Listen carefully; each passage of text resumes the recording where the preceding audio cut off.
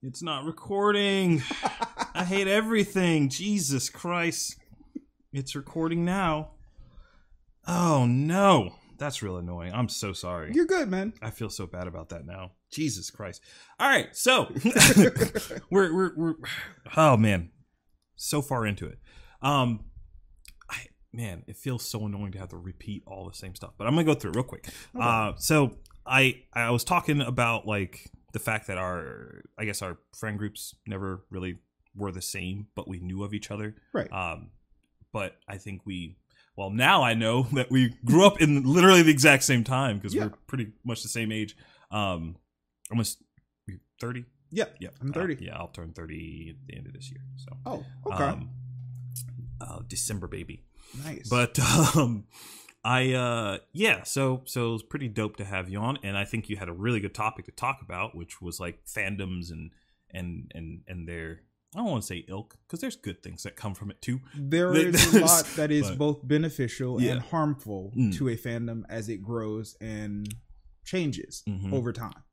And again, you and I are kind of poised at the beginning of some very large fandoms, being that we both grew up to see the rise of G.I. Joe, the rise of Transformers to some degree, Power Rangers, which was my first big fandom, Pokemon. We actually were kind of ground floor. When did Pokemon get here? Do you remember? Oh, I want to say 96, maybe 95. I think it was only a year or two before Yu-Gi-Oh! Yu-Gi-Oh! Was big for you. Yeah, I think Yu-Gi-Oh! Was like 96, if I remember. I always try to remember what the date is that's on the bottom of the cards. Right. And I think it's 96 or 97, one of the two. But yeah. It was incredible because I distinctly remember seeing Pokemon cards for the first time. I remember when I played the game for the first time. And I remember seeing the show for the first time. And it's an incredible thing to watch something that you love suddenly be everywhere. Yeah. And as you grow and as time changes, you kind of forget that it was not there at some point. Like, yeah, it's crazy. Definitely the internet helped with this. Yeah. The only thing I guess that bothers me about that sometimes is more of like when things grow to a way that I don't like, which I guess is the crux of most like quote unquote toxic fandoms. When things don't go their way and they turn to babies and they get whiny. Absolutely. Like for, I guess in the realm of video games, Rainbow Six is one of those things. Rainbow Six and Ghost Recon for that matter. Those Tom Clancy games. I loved them when I was younger and like growing up in school. Yes. And then because of how slow they were and like very is it methodic? I guess. Very methodical approach like, to things. Yeah, it was just you planned everything, even with the AI. Like it was like you planned everything and you tried to execute as best to like whatever plan you had. And now it's like open up that loot box, like get a Rainbow Six Siege, and hey, we got this multiplayer. And I'm just like, yeah, that's cool and all, but can I get back to like the things that like I enjoyed about this? And everything? But absolutely. But yeah, I don't know. Have you experienced that, I guess? From absolutely. There was definitely a time, I guess, what would be the easiest thing for me to notice? Let's take, for instance, Pokemon. Okay. Everybody I know of who is a fan of Pokemon usually has a favorite generation and a least favorite generation. Okay. Yeah. Because there's usually something that happens where you feel that some generation is just really weird. It feels so far away from the things that you loved. And in reality, you're just no longer the target that they're aiming at. Right.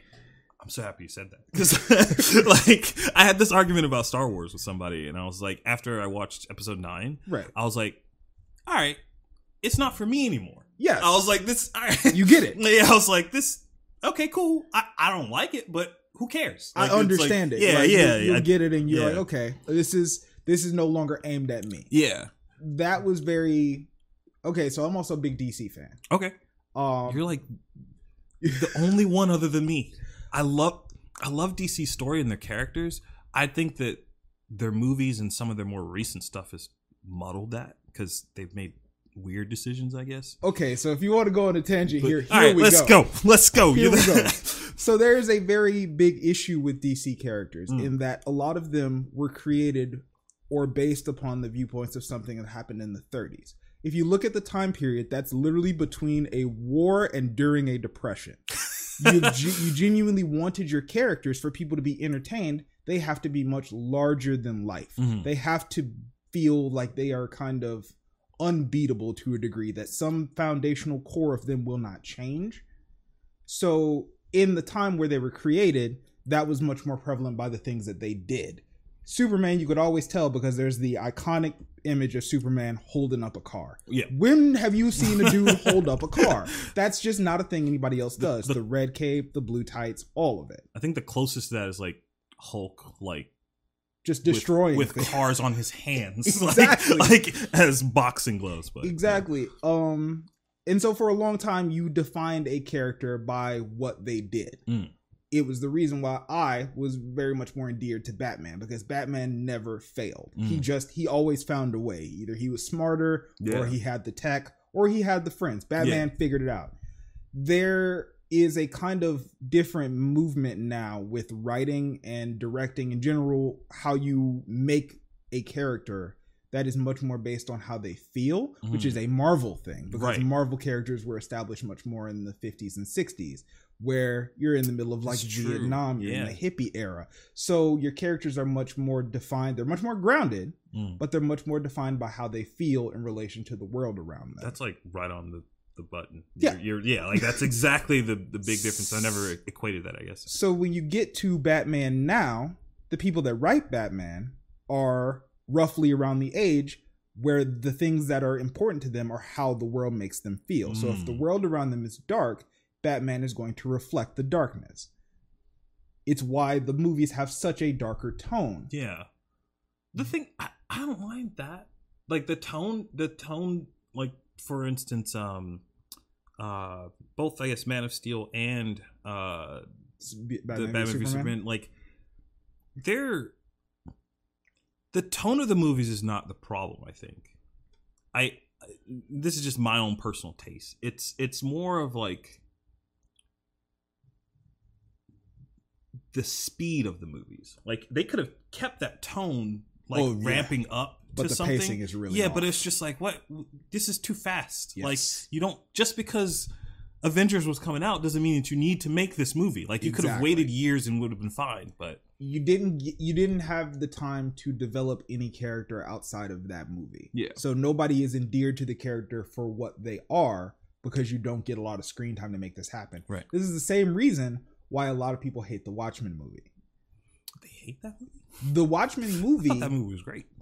But how much attachment did you have to the characters? Oh, absolutely not. Saw it? None whatsoever. Yeah, that's the difference. You were able to come into that movie with very clear eyes. Now, in reality, when you look at the Watchmen novel, that's a thick book. That's true, actually. Yeah. So I imagine anybody who was a fan of like the novel probably saw the movie and was like, "This is garbage." Exactly, because in a novel you have a lot of time to build a character. You can spend so much page real estate. Writer term. Page real estate. You can spend literal chapters just talking about how a character feels and how they develop. So by the time what the character has to do actually comes around, you know kind of how they feel when they see it. Okay. Like, it's the reason why doing a Batman movie without showing Batman's parents die feels really awkward, because you're like, why is this guy so dark? Yeah. Why is this guy so in pain? He's a millionaire. Yeah. he's a billionaire in a city where he's that much more, like, he's Elon Musk before Elon Musk. Yeah. Legitimately. Yeah. Like, your name is on the side of the building and everybody knows you by your face before you show up. But he's not happy. Because you don't get the time to build how that really doesn't gel with him just being a broken little kid. Yeah. I honestly, have you watched Gotham? I watched the first 3 seasons.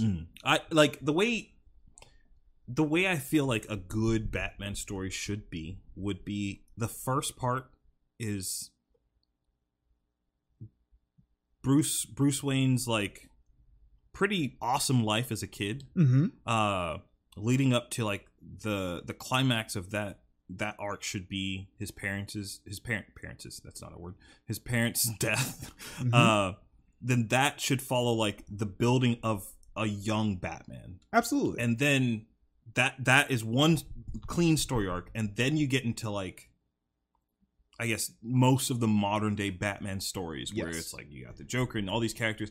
Like, I like the idea of Gotham. The problem I have with Gotham is it being a long series means that story is so stretched out, and there's a whole lot of stuff that's extra in there that you're just like, I don't need this. Yes. Like, absolutely. Like, this is irrelevant. But I want to see if somebody is possible to do like a trilogy of Batman that starts where Gotham started and finishes with a current story, or like, I don't want to say New 52 story, but like something like close to that. Well, see, there's an interesting thing here, because if you can take apart any Batman story and remove the parts that make it very obviously dated as to when it was written, right? Batman Year One is exactly what you're looking for. Okay. Because Year One, he is much less confident, but he is much more devoted to what he's attempting. So he has to learn and adapt on the fly. And I think there's another story called A Long Halloween that's pretty much in that same line, where he is just starting to realize the backlash of what he's created. Like, Batman is one thing, and admittedly, him trying to just put on this cape and solve the city's problems by night is more a way of him trying to cope with his own issue. Yeah. And then as you reflect the supervillains he has to face, a lot of that is a consequence of what he's now shown the world one man can be. Yeah. Because legitimately, the Joker is far less terrifying in Metropolis. Like, legitimately. He's a joke character there. Yes. Like, he's like, literally, there's a Superman here. Yeah. But in Gotham, where the most terrifying thing is one guy you only get glimpses of who beats up people in the dark, a complete psychopath who has a fetish for being a clown is terrifying. Because you're like, well, that's one guy. Well, yeah, but Batman's one guy. Yeah, like, they are very much a reflection of each other. Right. Now, what gets interesting is, like I said, as different writers take over, Batman became a lot less about what he does and a lot more about how he feels, which is, I don't know if it's a bad thing. Yeah. It was not a thing I was prepared for in reading and writing as a fan of this character I had known my entire life. I'm trying to think of like big examples of that in the very small slice of like DC stuff that I've read. I agree with you. I'm failing to think of like one big thing that stands out of like, oh, they really are trying to push his feelings more than like well, I can give you a little bit of a concept. Okay. Take Christian Bale's Batman. Okay. And this is a very common issue for Batman fans. Let's compare him to Ben Affleck's Batman. All right. Both have pros and cons. Yeah. I believe Christian Bale is as far as being Batman in the suit goes, he is a far stronger character. Sure. I can agree with that. But there are things that he definitively lacks in depth because he's just trying to be a hero. Yeah. Yeah. Whereas with Ben Affleck, in relation to other heroes, he has to far more deal with his own personal issues, which is one thing I do give Batman v Superman, because a lot of that movie, he as Bruce Wayne trying to walk around and like that, those are the parts that I genuinely enjoyed. He's fantastic. Yeah. You don't really get that from Nolan's Batman. No. You don't get Bruce Wayne being this incredible detective. That's true. But you get that with Affleck. And there's something that it's worth for sure. It just doesn't balance with what you don't then get from that character. Yeah, that's fair. Yeah, that movie, there's clear scenes like the scene with him in the I don't know if it was like it wasn't like an art museum, but it was like a wherever he runs into Wonder Woman. Yeah. I think it was like an art showing or some sort of big party. Like that whole like scene, I was just like, this is cool. Yes. Like this is dope. Yes. Like I like this. Even like their exchange and her winning at the end of that whole like back and forth. Her character, I think, also was pretty okay. If that was the intention to, well, it was the intention was to introduce her into the whole franchise, right?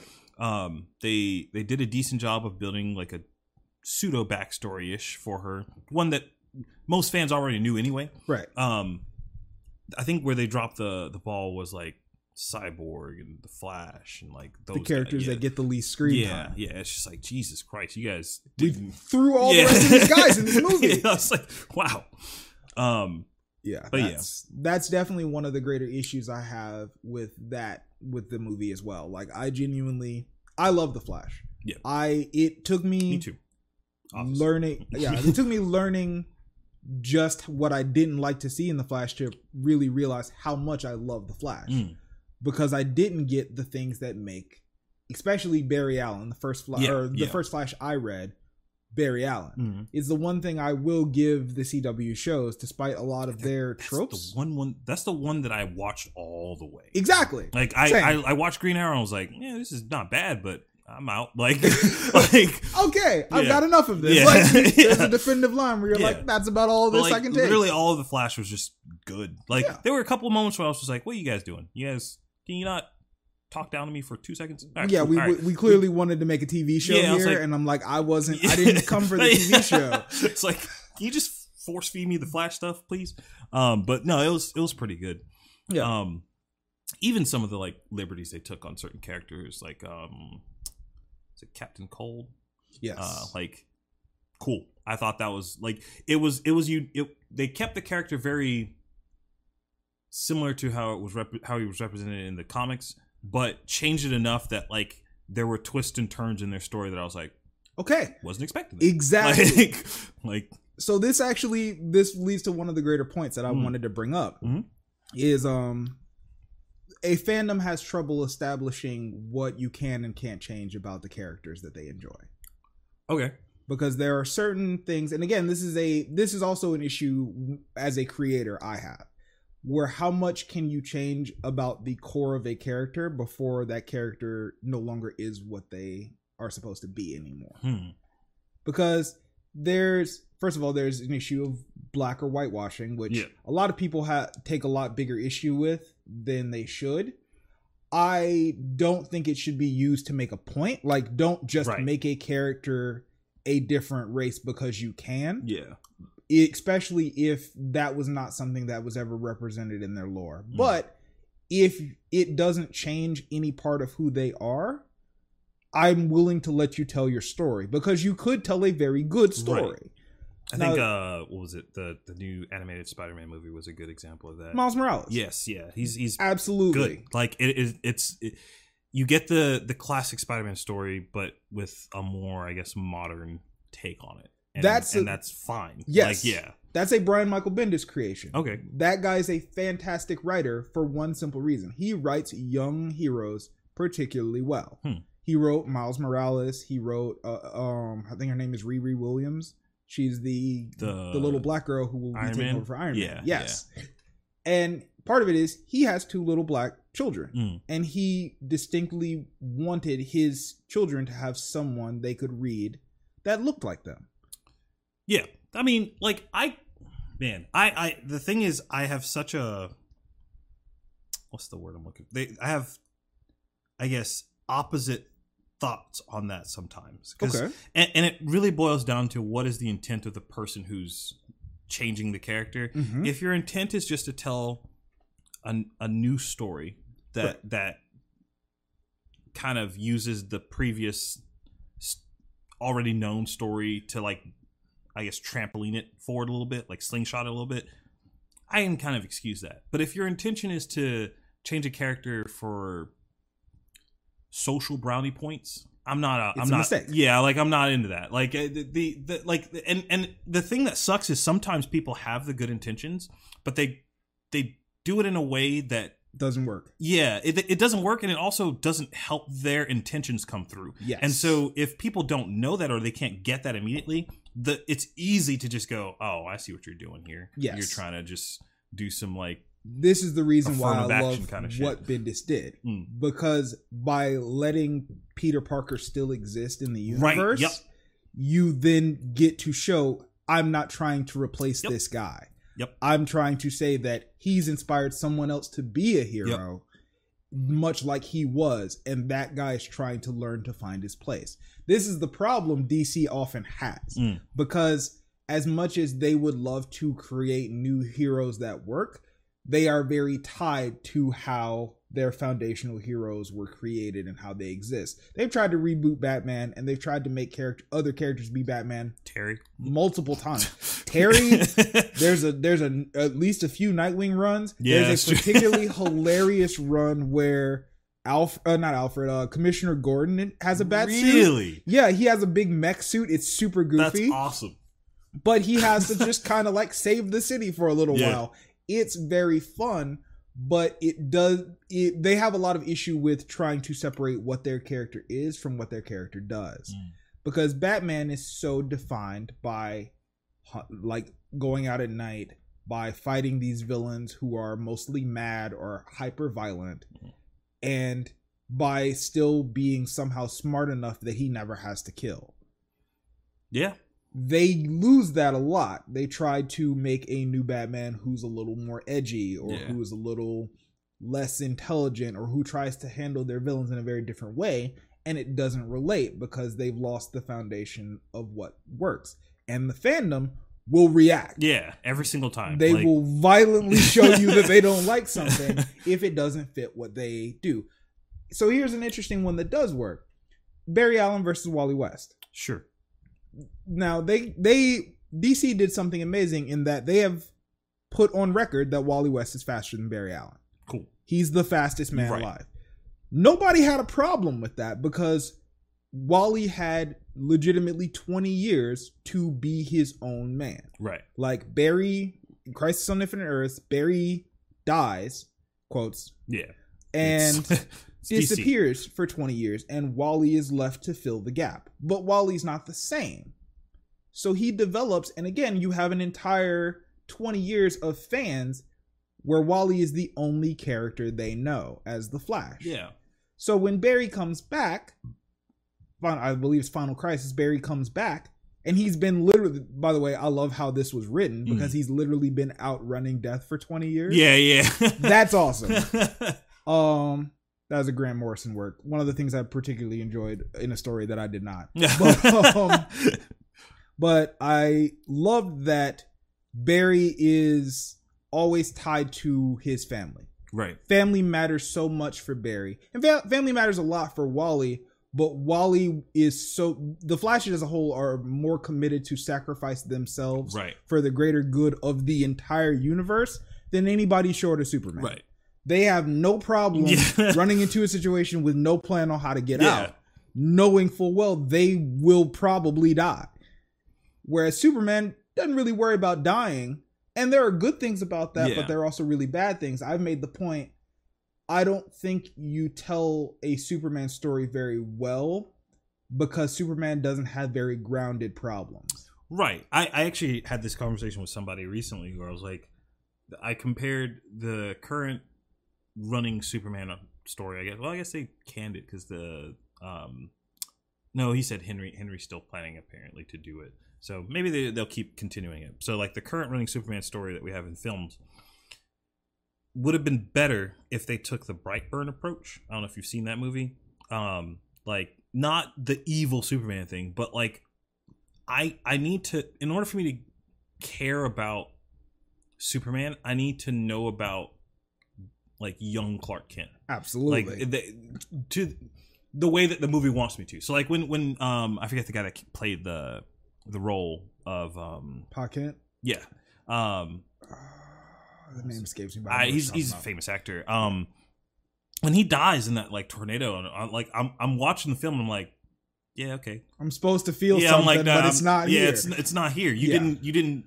I didn't see enough of the growing up. Like how I would love for those movies to end, or to end would be like his first and like small act as Superman. Yes. The first movie should have been like him like saving a whole bunch of people. Right. Like that should have been the closing act of it, not him fighting Zod. Yes. Like they put too much on the plate all at once. 100%. I have the issue with that film that don't make Pa Kent Uncle Ben. They're very different. Like, I don't need him to be Uncle Ben. Like, it took me years and years, like, legitimately, I think probably 2015, I learned to love Spider-Man, because when I grew up, the Spider-Man that I grew up with, I was like, I can't deal with this guy always worrying about failing. Like, I don't want that out of my hero. That doesn't like, you're supposed to be the guy who doesn't worry about it. Yeah. Now, as an adult, I understand that, hey, this is a real approach to things, that when Spider-Man fails at something or feels he fails at something, he will give 110% to fix it. Yeah. Which is why Homecoming and Far From Home work. Yeah. Those movies have a very formulaic, him trying to be a normal kid and also thinking he has the hang of it. Yeah. He makes one big mistake and then like, oh shit, the hero kicks in. And that's the part that makes Spider-Man amazing. That is a Spider-Man thing. Yeah. Like, Superman doesn't really fail. Yeah. So you don't get that same interaction. Like, you can't. It doesn't feel right to write a Superman story where he fails or he can't save someone, because you feel like he could. Yeah. I wonder if I agree with that, though, because, like, I want to see Superman fail, but I want him to ultimately always come up on top. That failure is why it didn't work. The way they wrote, because him letting Pa Kent die was a failure. Yeah. Like, it was what Pa Kent told him to do. Yeah. Which is fine, but Superman has to live with knowing he could have saved someone and didn't. Yeah, I imagine the story would probably be a lot better if he ignored what his dad said. And did it anyway. Yes. And now a bunch of people know who he is, and, like, he has to, like... That's why he's on the run. Yeah. Like, it would have been nice. It would have been, I think that story would have been a lot more interesting, but... Absolutely. It's very easy for me to say that from my couch, so... 100%. It's just, instilling like a core fundamental doubt in Superman felt very disingenuous to the character. Yeah. Because a person who has been that powerful, whose parents were supposed to be that honest and good, shouldn't really have that doubt. Yeah. Like, Captain America doesn't have that problem. No, he doesn't. And we almost never talk about Cap's parents. That's true. Wow. Yeah. Huh. But I've made the point, hey, Captain America grew up in the 20s and 30s, and he is neither racist nor sexist. They tried to make him a little racist in the movies. I don't know if you remember that scene where he comes into the SHIELD, like, flying carrier thing. Oh, the helicarrier, yeah. Yeah, and, like, I forget what... It wasn't Falcon. Oh, it was what's the carrier Samuel L. Jackson played? Nick Fury. Nick Fury's, like, standing there. He walks in and, like, kind of just throws his coat at him, like, to carry it. And Nick Fury's just like, what the fuck? Like, just like, which great writing. Like, I thought that was funny. Like, but it shows how out of touch Cap really is. Right.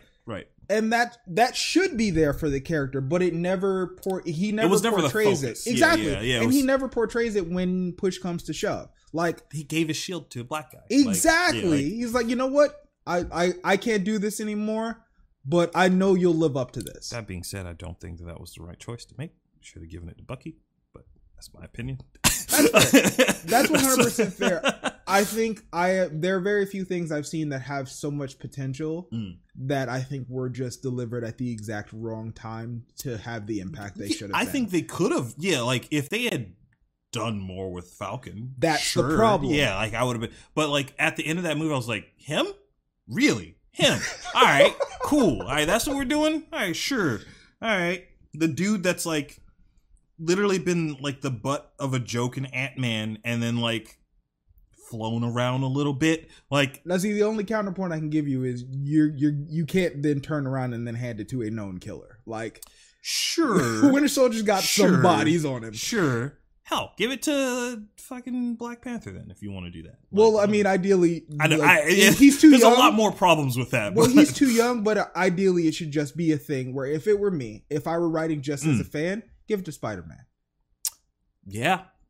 He's young. Yeah. Admittedly, he's a kid. Oh, but they're both from New York. He always respects Spider-Man because he knows that Spider-Man is just a kid out there, but he never hesitates to be a hero. And Cap respects that. That would have been so good. Yes. It's what made the Civil War scene so funny, where he's like, cool shield. Yeah, it would have called back to that. Man. But again, that's easy to do from your couch. All right. So, hold on. All right. So, Marvel, what you need to do is hire this man to write your next films, because that's way better than what you just did. But it's one of the things that I've always appreciated about Cap. Like, Cap can see the effort, and that's what he sees in Sam. Yeah. Which admittedly could have been very good had you given Sam the time to show it. Even in like the big beats of that one movie, he was nowhere to be found. Yes. Like, I was just like, okay, sure. It would have also been really neat instead of the Ronin thing if Hawkeye had been constantly on the lookout for a way to get them back, and then you give the shield to Hawkeye, because Hawkeye is much more like Cap than most people, because he's the normal guy surrounded by billionaires and gods. Like, legitimately, there's so many better ways. It makes me so upset. It's making me. It's bringing back the same anger I had at the end of that movie to current day. Oh man, I ultimately thought the movie was fine. It was just that there was that. I was initially upset at the two characters that died. Yes. But then I guess over time I've just kind of gone, you know what? There needs to be an end. And if that's the end that they wrote for them, you know what? I'm fine with it. It's okay. So you want to know who really gets the secret best arc of that movie? It's Thor. It's Thor, and it's not close. Yeah.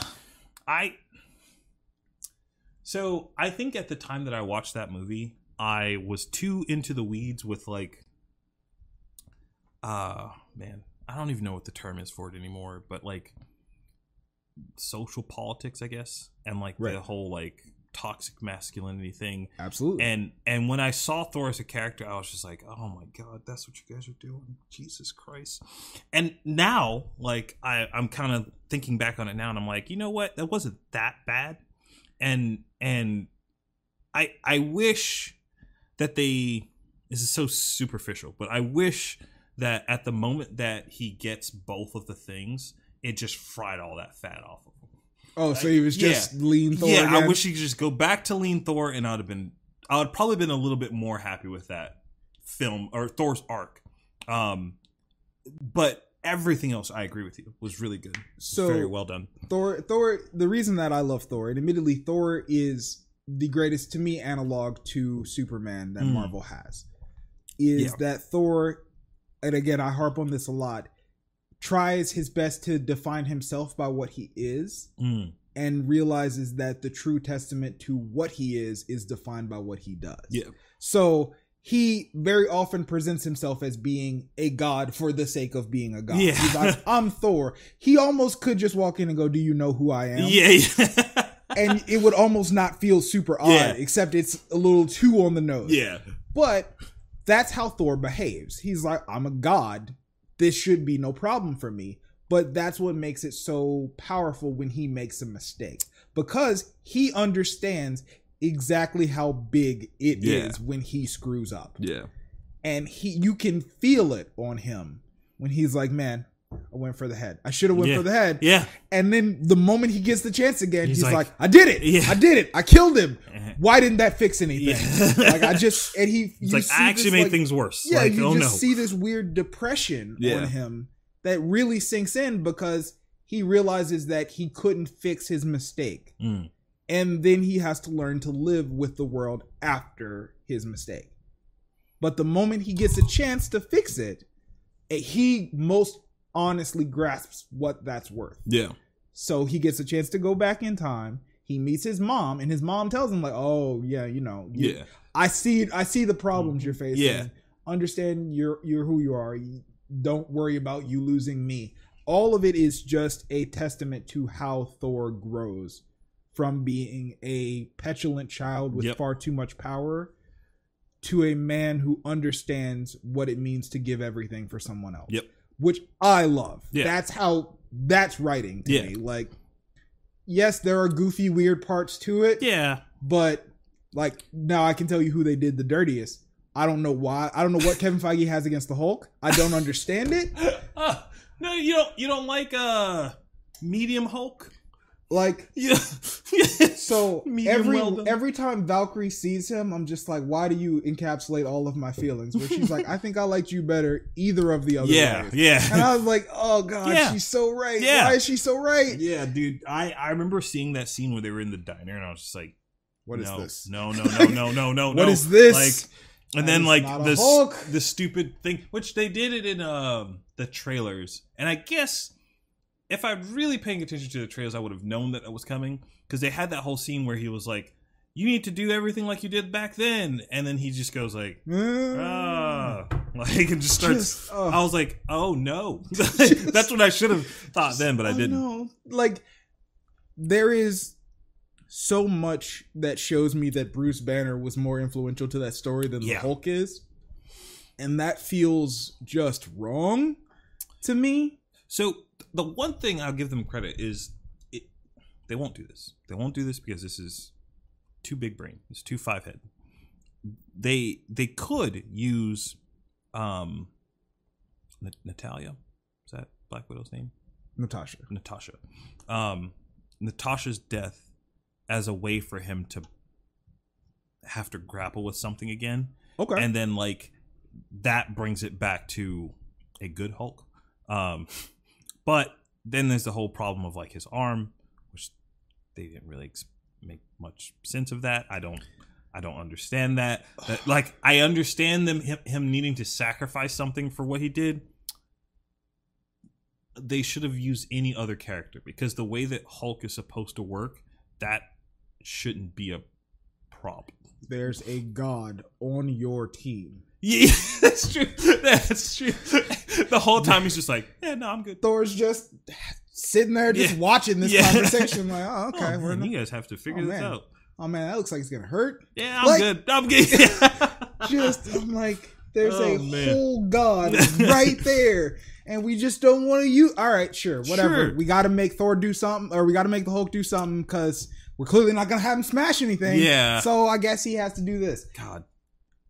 I'm like, hey, whoever looked at the Hulk and went, we really got to use that guy's brain. Yeah. Like, oh, just what a miss.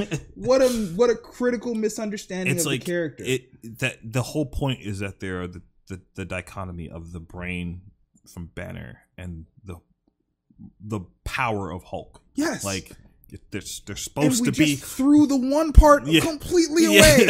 Like, him like, being strong doesn't matter. In the first Avengers, like, that those scenes where him and Tony are like, they essentially make Vision, and like that whole like arc of them building, I was like, this, it's not actiony, it's not like flashy, but like scenes like that make the movie. Yes. Like, if without a scene like that, if they cut all that stuff out and like Vision was just like an accident or something, like he would have such less of a like impact of a character. Yes. So it sucks that they just kind of like, yeah, what if we didn't use that part? Like, but I don't know.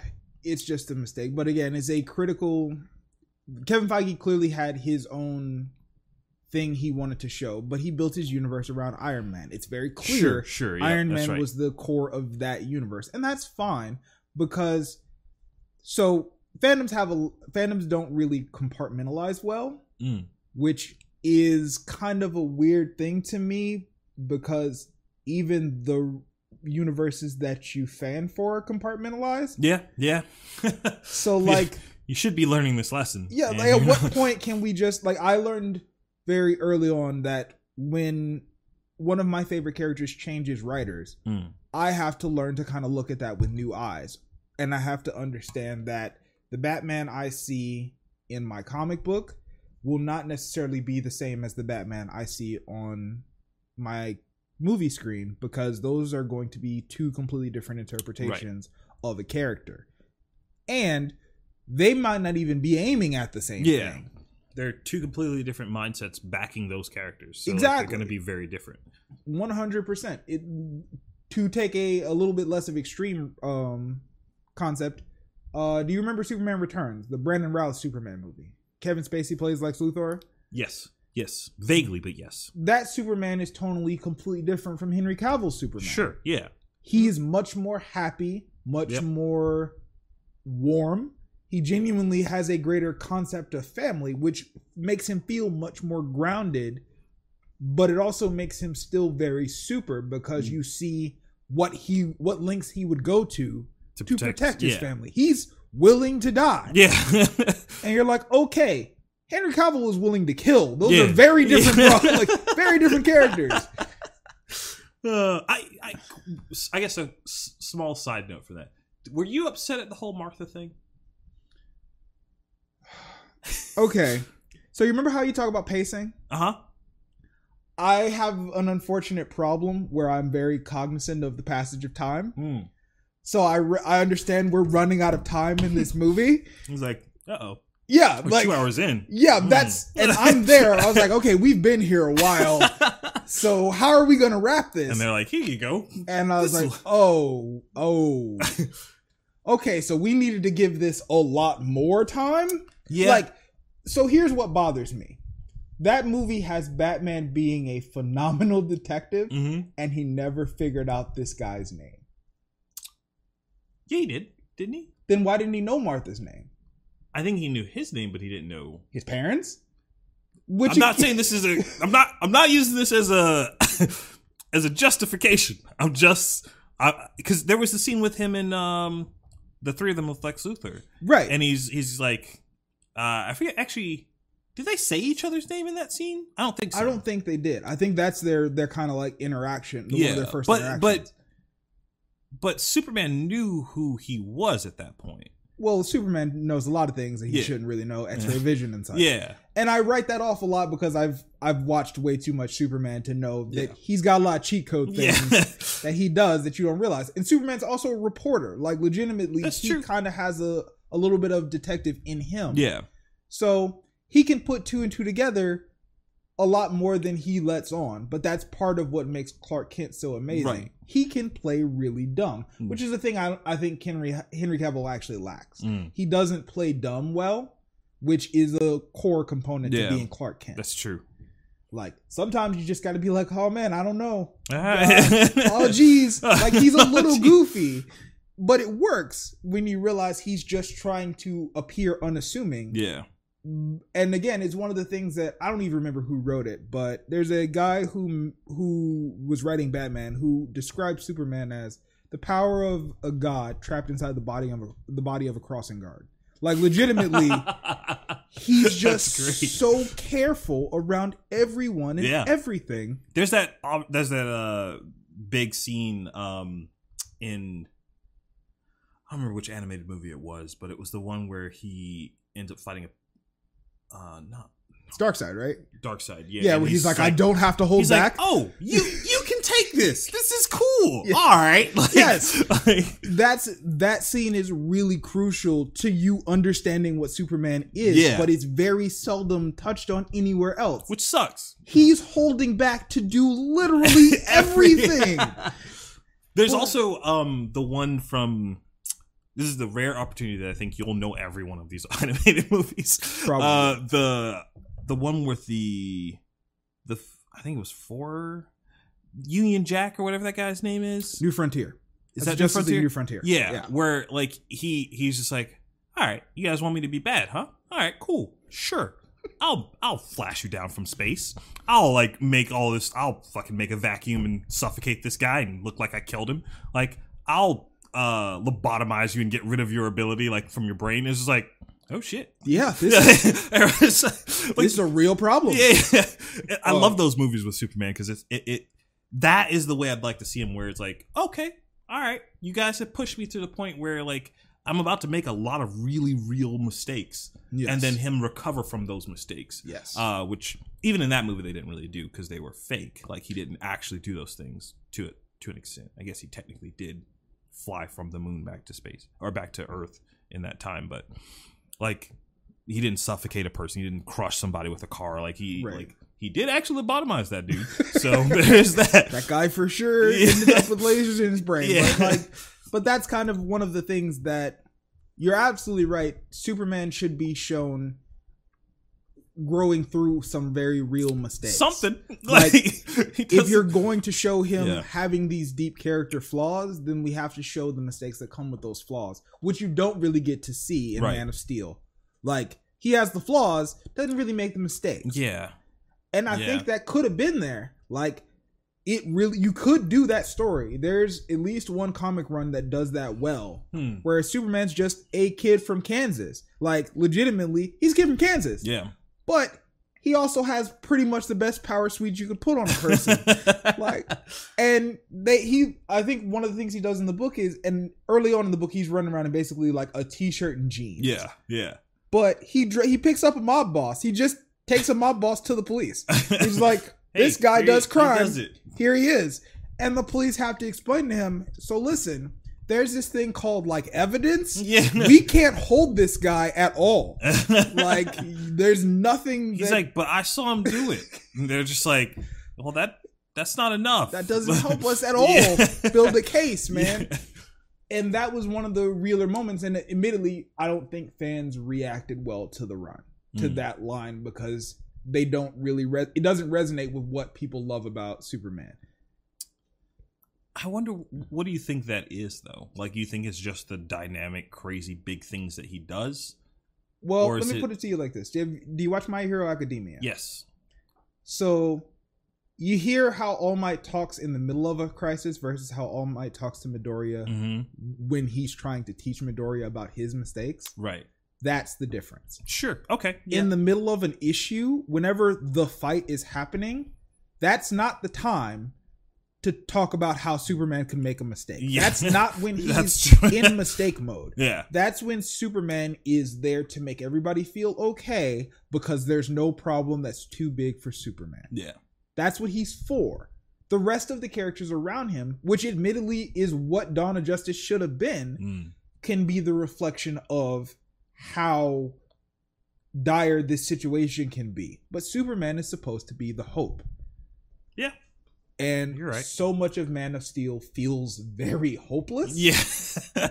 And that's the wrong tone for that character. Even at the end, it's like, hey, you're supposed to be this like good guy and like try to find the best solution to everything, and then you're just like, yeah, I'm gonna kill him. I'm gonna kill him. I'm gonna break his neck. Is that solved? Like, that just didn't feel like a Superman thing. And admittedly, I get it. He's in over his head, but sure, that can't be his resolve. Like, hey, let's just pick this guy up and see how far we can fly into space. Let's see how far we can get away or what we can do. Yeah. like there are so many things he could have done that don't feel disingenuous to the core of the character.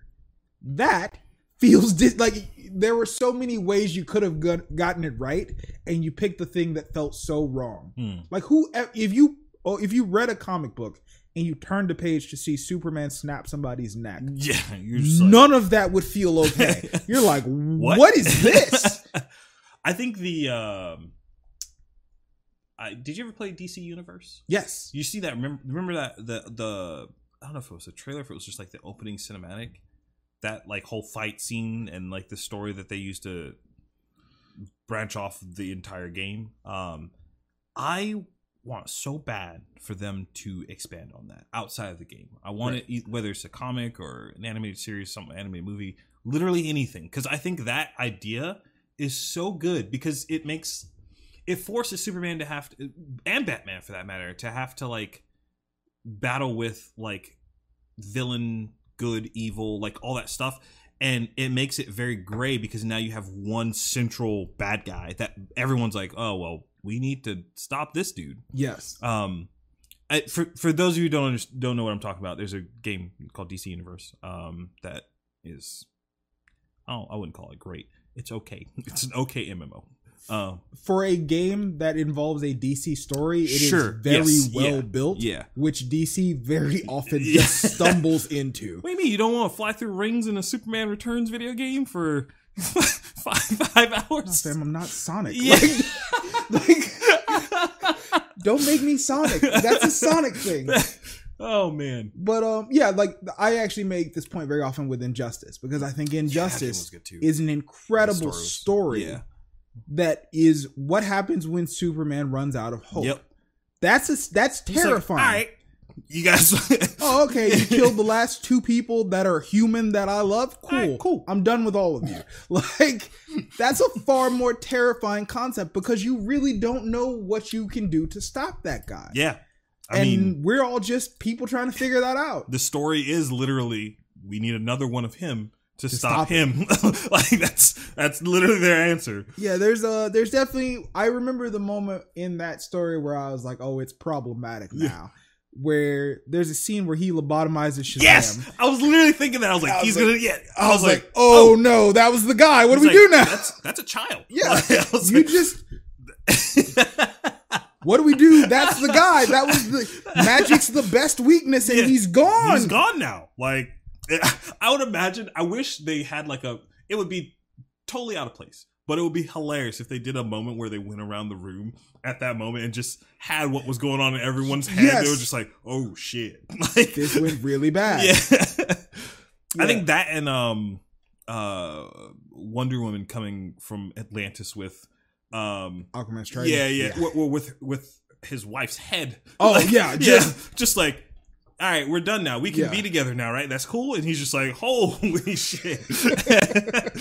But yeah, there's that story's really good. Yeah, that guy has a particular knack for killing characters. His name's Tom Taylor. He's Australian. Okay. He actually did another really, really good run recently in a book called Deceased. And that's a cool name. Yeah. He wanted to do a zombie apocalypse style story, but in the DC universe. And they're not particularly zombies. All right, I'm gonna go really nerdy, comic book nerdy for a moment. Darkseid, okay, kind of finally cracks the anti-life equation. Okay, in this story, and it spreads. Darkseid? Yes, okay, it spreads through technology. Mm-hmm. So if anybody is looking at a screen, they're pretty much instantly infected. Okay, so in issue 1, everybody in the Bat family, short of Alfred and Damian, dies.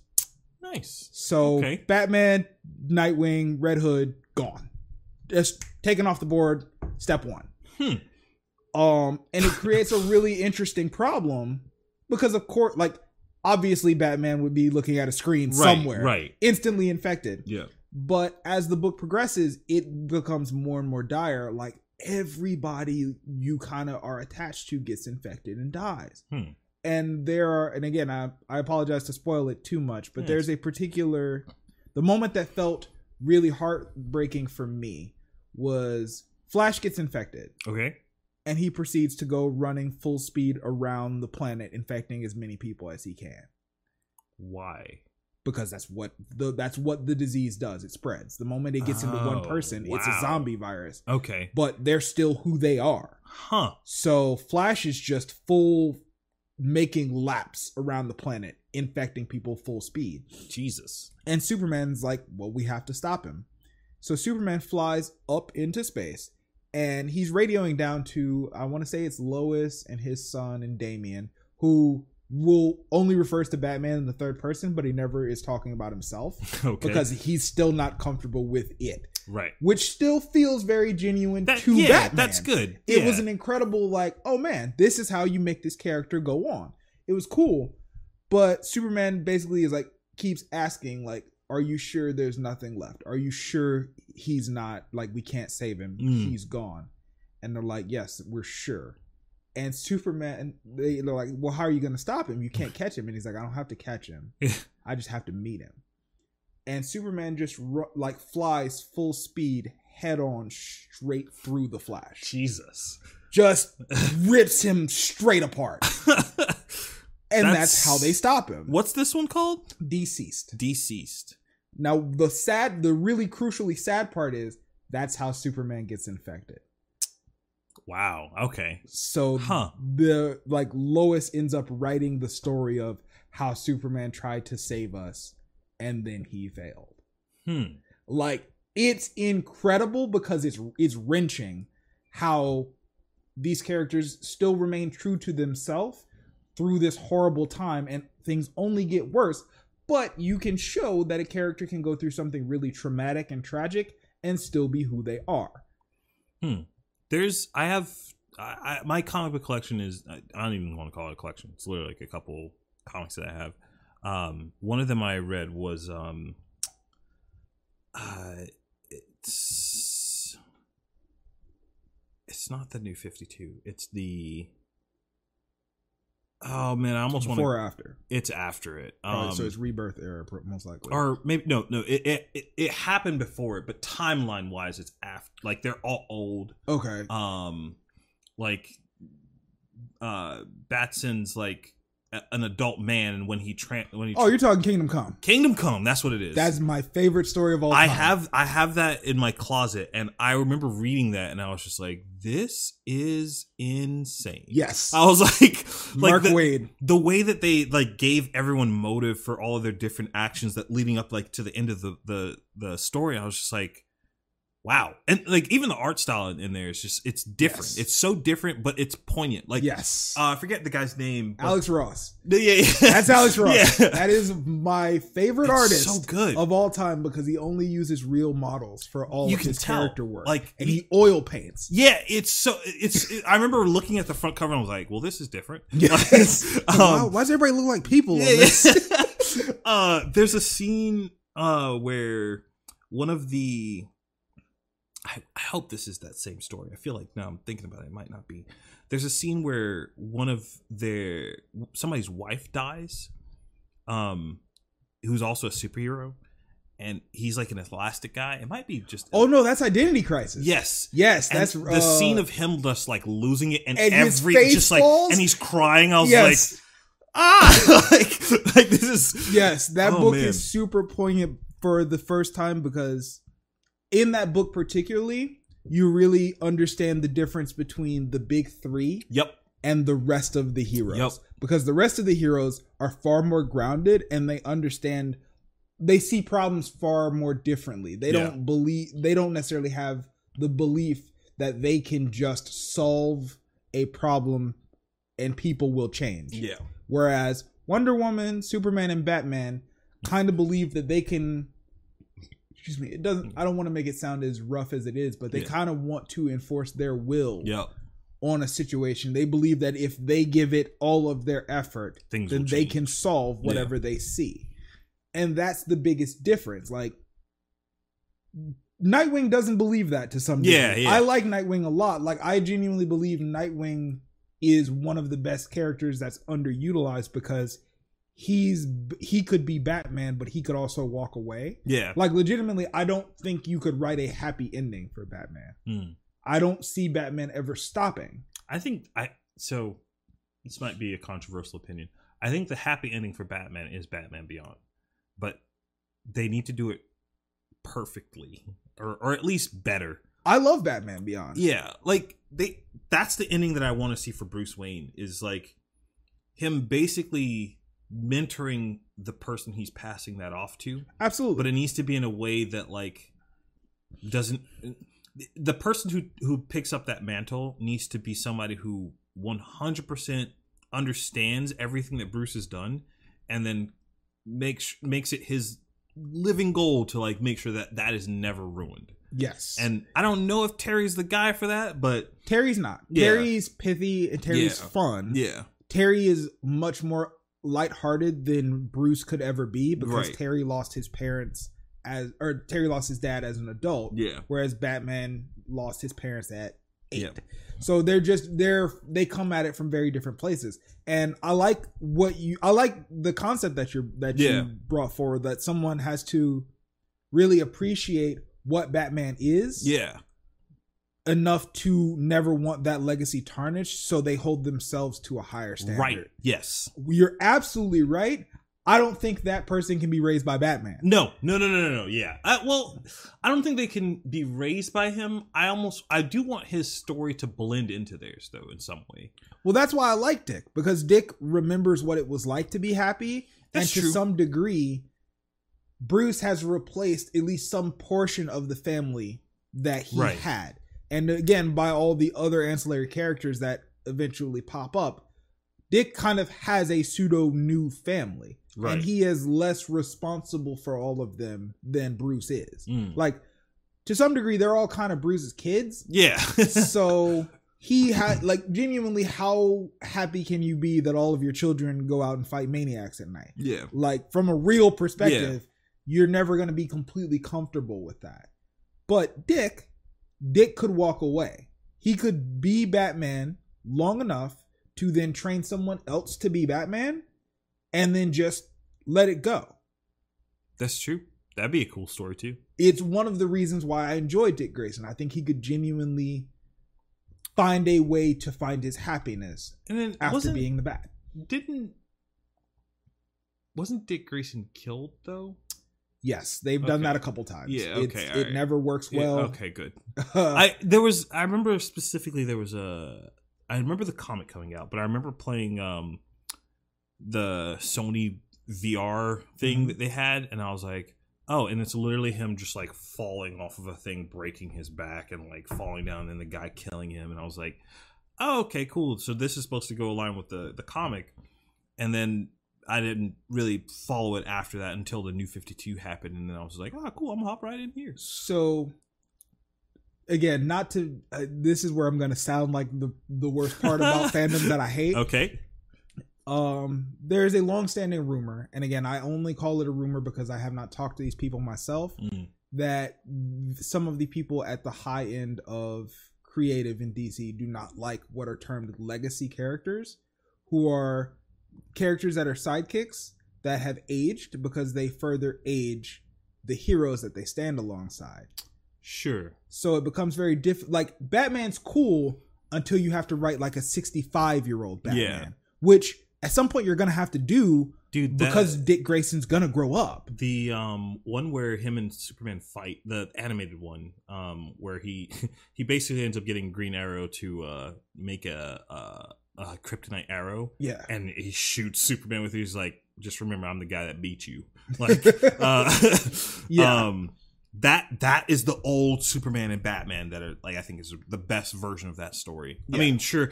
I think I need to probably reread Kingdom Come again, because I think that story is probably better, but it's not as fresh in my mind. There are two that I can think of. Kingdom Come I love personally because, again, I think it feels very reflective of the issue of younger heroes versus the core fundamental older heroes, which at the time was also kind of a veiled shot at new 90s creations versus the core like heroes that built our brand. That's the play there. That's what they're playing on with Batman retiring and Superman kind of quitting, because the core of that book is that Superman witnesses this guy murder the Joker and is like, dude, you killed somebody. Yeah. You have to go to jail. That's how this works. And the guy gets acquitted. Yeah. And Superman's like, that's not how this goes. Like, he built his entire foundation on doing the right thing and not having to end lives despite all the power he has. And this guy just threw that all away and everybody's fine with it. Everybody's like, yeah, cool. Right. And Superman's like, okay, well, I'm not in it for this. Yeah. This is not what I'm about. I'm done. Yeah. Which is a really poignant moment when you think about it. Like, I read the story where Cap puts down the shield. It's not like that. It has a very different feeling because Cap is still like, Cap goes to do some kind of covert stuff. Superman just straight is like, I'm done. Yeah. I'm way past. I do remember the picture in the comic where Wonder Woman goes to the farm and is like, hey, you want to try to help us out? Yeah. He's just like, nah, I'm good. Yeah. It's like, nah, we actually really need you to help us out. He's like, you guys are fine. Like listen, you seem like you got it. Yeah. And it goes really bad. Yeah. But that's kind of the point of it all. Like, when you get so used to pushing things to be this so new edgy thing that you lose what your core fundamental portions are, what's core to your character, the only thing that can happen is disaster, which then forces you to rebuild. It's actually a really interesting cycle where, you can watch a character be created. You watch how the character develops. Eventually someone else has a different perspective on the character. They try to change something. It may or may not work, but it always escalates and it escalates and it escalates. And eventually it usually ends in some sort of violence, right? Or some sort of big mistake where the character kind of has to roll back and find out what fundamentally makes them what they are. It's one of the reasons why I'm growing to love Spider-Man the older and older I get. It's because chronologically, Spider-Man's the first superhero to ever fail because of the death of Gwen Stacy. Yeah. And that is poignant for two reasons. Spider-Man failed when he didn't try to save Uncle Ben, and then he failed when he did to try and save Gwen Stacy. That's an incredible dichotomy for a character. Yeah. He's like, okay, I can't just try. I understand now, even if I try my best, it might not always work. But that only propels him to try harder. Yeah. And not awesome. Give up, because that is the other option. Like, which I think is a really grounded story. Like, that is a lesson that I think people don't see. I remember, God, this is going to be bad. I remember talking about, it was an older podcast a couple episodes ago. I forget who I was talking to, but we were going over like the differences between men and women. Mm-hmm. And I remember thinking about that. I was like, I wonder if that lesson is drilled, because even if you didn't see Spider-Man or you didn't grow up with Spider-Man, I'm sure that the phrase "with great power comes great responsibility" is, even if those exact words are not given to you as an adult man or child or boy, right? You get some lesson like that at some point. Oh yeah, there's it's paraphrased from Corsair and I think the early 1500s, but it's also biblical, like to whom much is given, much is required. Right. Like it all kind of has the same thing. Like, listen, if you can do more, you should. Yeah. Like the thing that came up was, I was like, I wonder if that lesson is as ingrained in women as it is in men. Now, see, here's what's interesting. I believe it was high school. My teacher asked a question I had never heard before, and it fundamentally made me appreciate women much more. Huh. He literally, because the class was it was AP Physics. Okay. Back when I was trying to be as smart as I could all the time.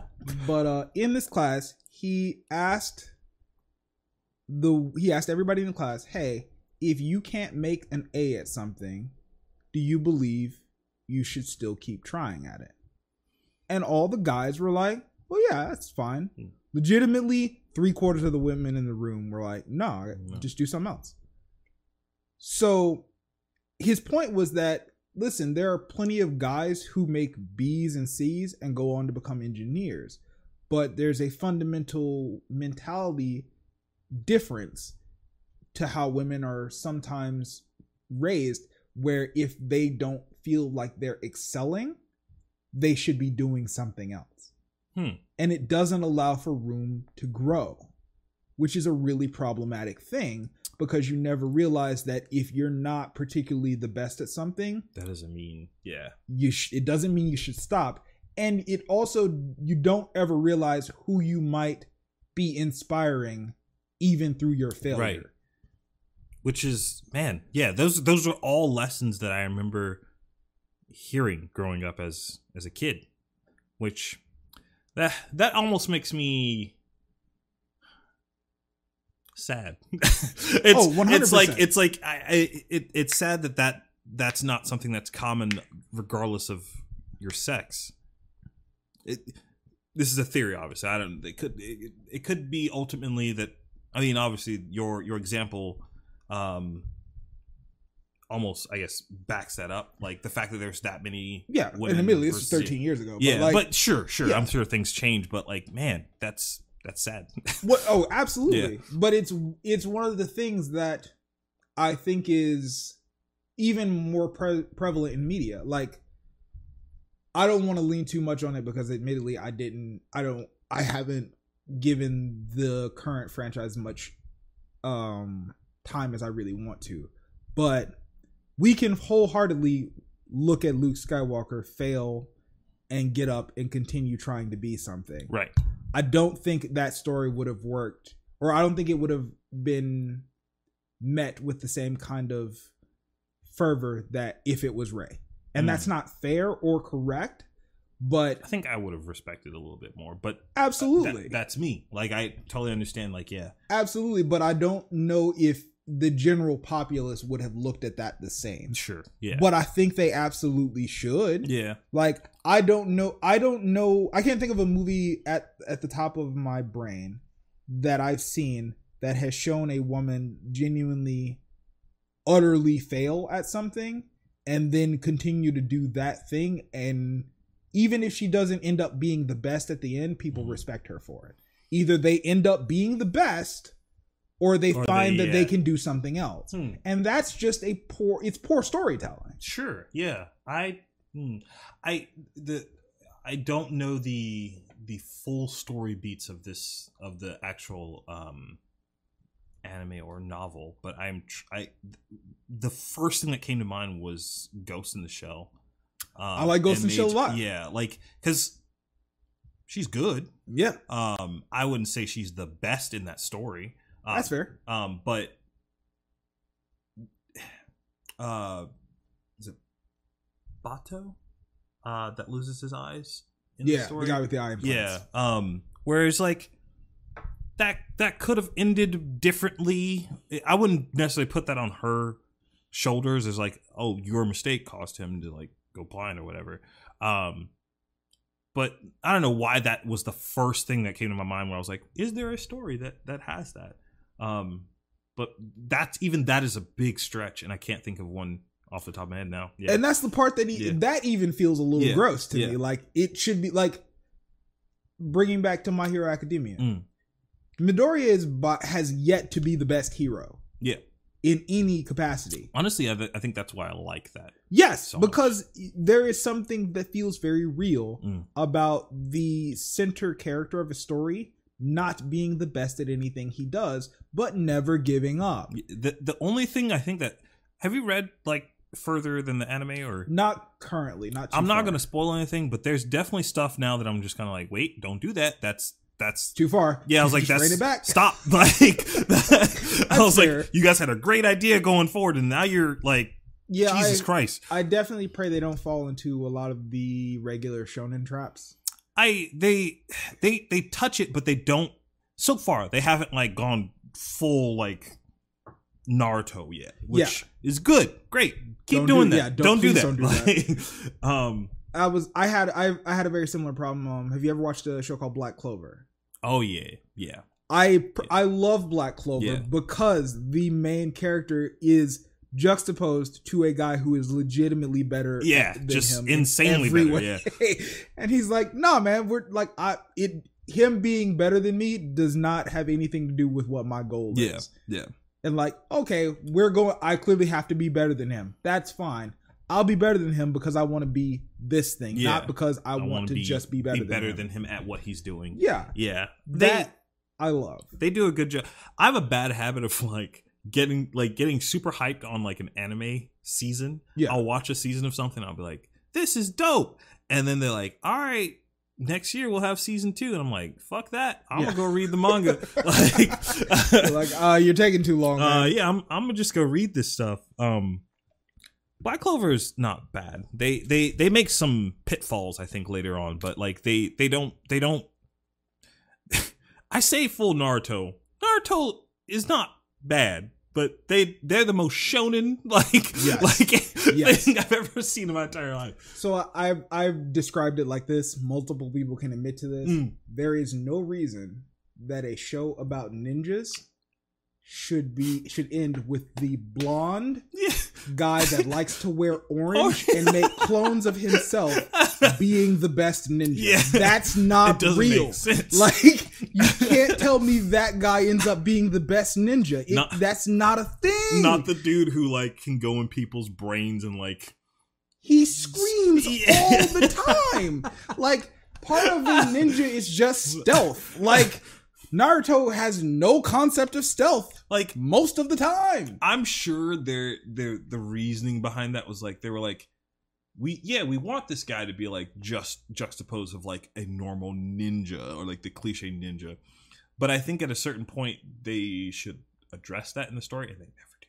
No, never do. It's never a point. It does the Gurren Lagann thing where it's just like, oh, you like that fight? What about this? This is bigger. Oh, you thought that was cool? We'll get even bigger. It's just like, can you guys like? There's more ways to tell a story than constant this is my thing about escalation. Yeah. Like, there are other ways to tell a story than just go. This is the thing that I actually appreciate Flash for, is that you can't, every season the big bad can't be a speedster. He can't just have to run faster. Like, that's dumb. Don't do that.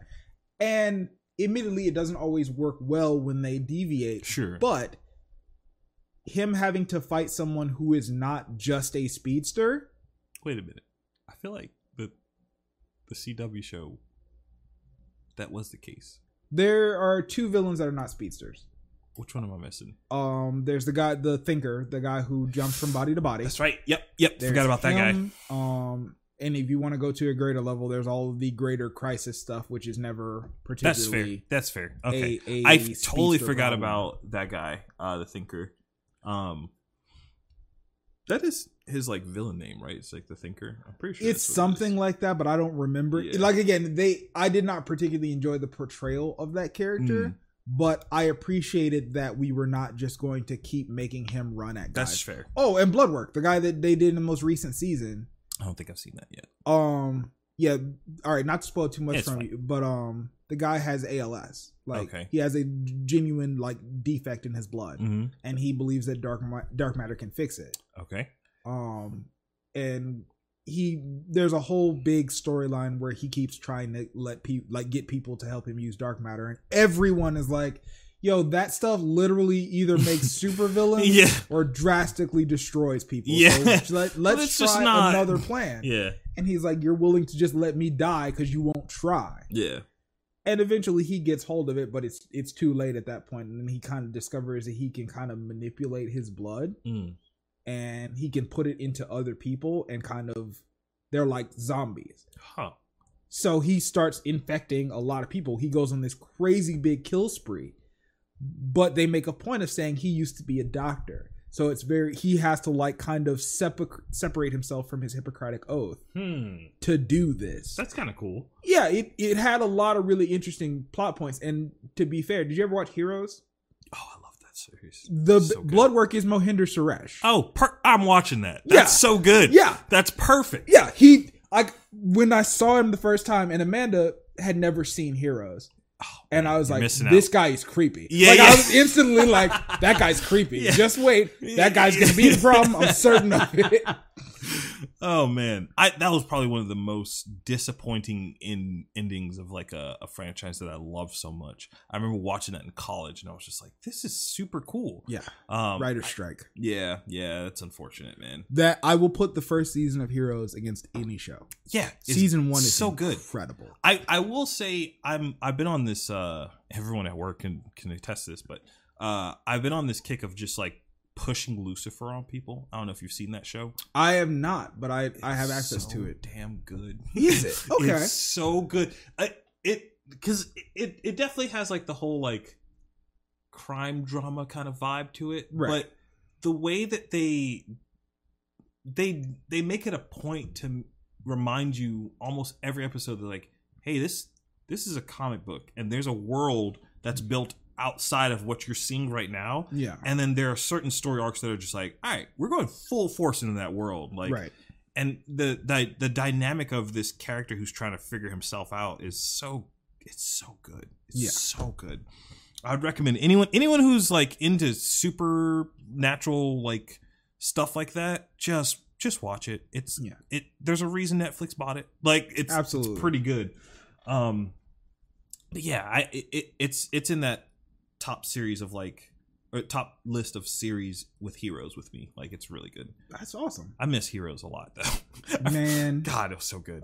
Even every time the sequel, I don't remember what they called it. I think it was just Heroes Reborn. Yeah, it was pretty bad. But it was just I was so hopeful because I was like, maybe they'll get it right this time. They got Hero back. Like, this will be it. It'll be great. And then they were like, oh no. Yeah, I remember having that feeling, just like, yeah, maybe. What? No, this isn't it. There is a video game that came out around the same time as the sequel, the to Reborn, that I was like, it's on Steam. It's $5. I'll try it. It actually was pretty good. It's pretty damn good. The main character has a really cool power that like they evolve naturally throughout the course of it's not that long, but that's why it's $5.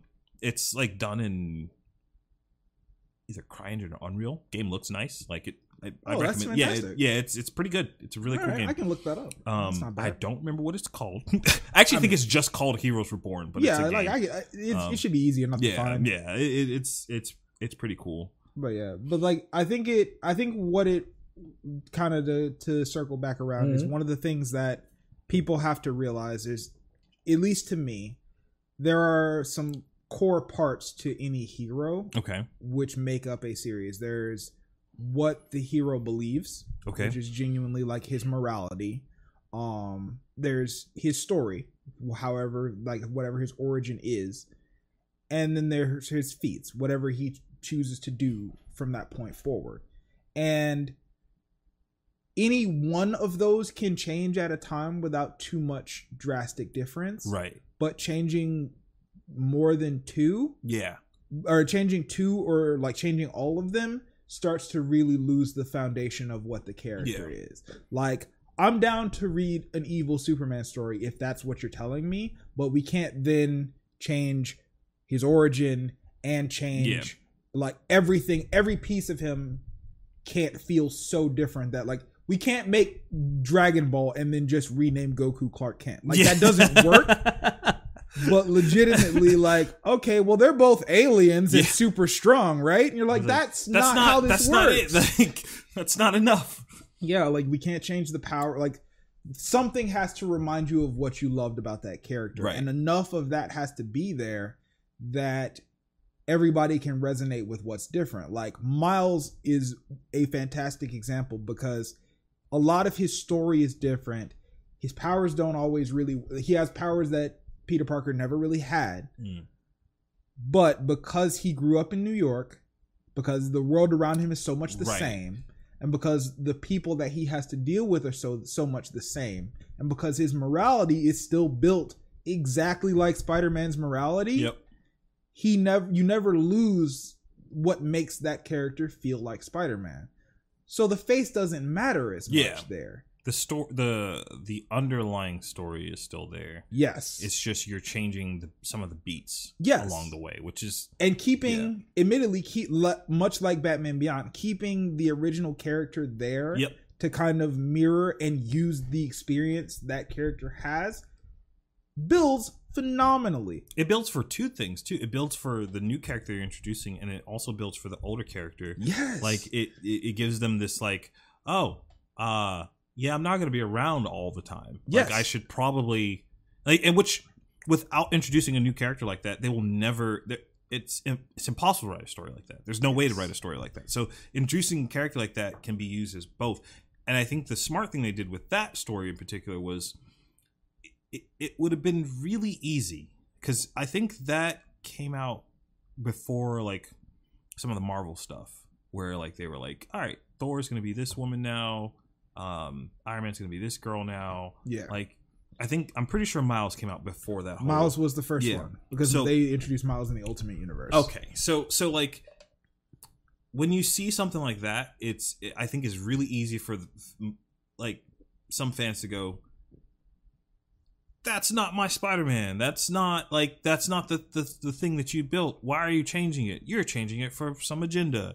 But by having them both coexist, it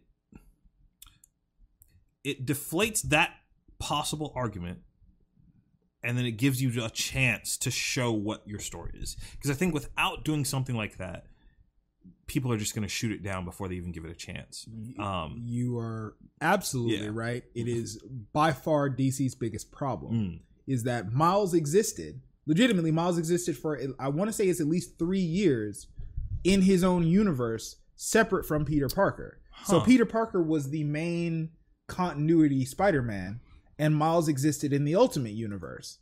And they do a crossover story where Peter ends up in the Ultimate Universe and he meets Miles Morales. That book is incredible for a number of reasons, mainly because it's the first time you get to really understand the impact that this character has, because Peter's dead in that universe. So he doesn't know he's dead. So he goes around looking to, figure out what happened to everyone. Like, he just jumps into the city. He knows New York. Mm-hmm. It's not that different. Mm. So he sees crime happening and he's like, all right, I'll be Spider-Man. I don't really know what happened. I don't know how I got here, but it looks like New York. There's crime. Good enough. Spider-Man's here. And he comes down and saves somebody. And they're like, thanks, but your costume's kind of in poor taste. Like, the guy basically says, like, yo, like, thanks for saving me, but like, fuck, why are you wearing that? Like, that's weird. And he's like, what do you mean? And he finally finds out that he died. And he has this he like asks somebody to tell him the whole story. And they kind of recap it off panel. But the part that I particularly love, which is mirrored in Into the Spider-Verse, is he goes home to see Aunt May. And they open the door, and whoever the artist is, it's chilling to me because Peter is just bawling. he's just full wet works, like, oh God, I left Aunt May, I left MJ all alone. Yeah. Because I died. Like, what happened? Yeah. And they freak out because they're not used to seeing him there. And then Nick Fury shows up and is like, hey, you're not supposed to be here. You know you're not supposed to be here. Get the fuck. But it's an incredible story because Miles is also just like, yo, what are you doing here? Like, oh God, I thought you were dead. Like, what do you mean you're here? Oh, you're not from here. And it, again, Into the Spider-Verse mirrors that really, really well. And that's the thing that I love about that movie, is that it's paced well because we don't give that too much time because it's not Peter Parker's story. Right. It's Miles's story. But that's the thing. It's the other thing that Terry does really, really well in Batman Beyond. Yeah. It's no longer Bruce's story because it's no longer Bruce's city. Yeah. Like, the opening scene of that series. Yeah, was perfect. Yeah. I literally put that into Google once a year. Batman Beyond live action movie. I just want it in the zeitgeist until somebody makes it. Somebody's like, there's enough money here to do this. Have you seen the mock-ups of, like, I forget the the two actors that they always put in those roles, but one of them was the dude from Twilight. Pattinson? Oh. Yeah, I was like, I want this, but please, like, you can pick anyone else. Well, like, I'm just old enough, and again, I think you said you're about 1 year younger than me. Yeah. So, do you remember the Danny DeVito is the Penguin Batman movie? Yes. So Michael Keaton is the perfect age to play old Bruce Wayne. Yes. Make it happen.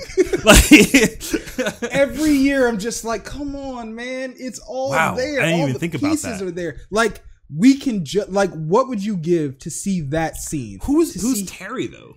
I don't care. like legitimately, to be fair, I would have picked Joseph Gordon-Levitt after the Dark Knight Return, or after, what was it, the last Dark Knight movie where he plays like the cop. I know. I think it is. Is it Returns? Yeah, I think it's the Dark Knight Returns. Which always throws me because that's a Frank Miller story. That's way better than that. But, like, I was like, okay, listen, I don't get what we're doing with Dick Grayson in this. Don't do that. Just make him Terry McGinnis. Yeah. Like, make Joseph Gordon-Levitt Terry McGinnis. And then have Val Kilmer be the old Batman who's like, you don't understand how this works. Now, here's how much thought I've given this because I'm such a huge nerd. Do you remember the movie The Mask of Zorro? It's Antonio Banderas and Sir Anthony Hopkins. I'm sure I saw it, but to try to remember any major beats would be impossible. It is this story told perfectly. Huh, okay. Because Anthony Hopkins is the original Zorro. Okay. And through some things that happen throughout this time period, he loses his wife. He doesn't and his antagonist adopts his daughter. So he can't ever come for him because he's like, listen, if you ever come for me, I'll kill your kid. Yeah. But I'll raise her as my own. Jesus Christ. Right. What a brutal thing for a villain to do. Like, yo, I'm psychological, man. I'm not even, I don't have to do violence. I need to hurt you. Like, but they basically just put him in prison. Antonio Banderas plays like a kind of, like a pretty much a broke, just Spaniard in, I believe, what's California, like Southern California at the time. And it's just him and this old prospector dude and his brother. And his brother gets killed and the prospector dude gets captured and he's just kind of alone. Yeah. But it's all by a guy who works for Anthony Hopkins' antagonist. And Hopkins sees this guy and is like, okay, you want revenge. Yeah. All right, I'll teach you how to get revenge. Yeah. And there's just him training this young guy to then be Zorro. And I'm like, fam, we could just do this with Batman. It's been long enough. No one will complain.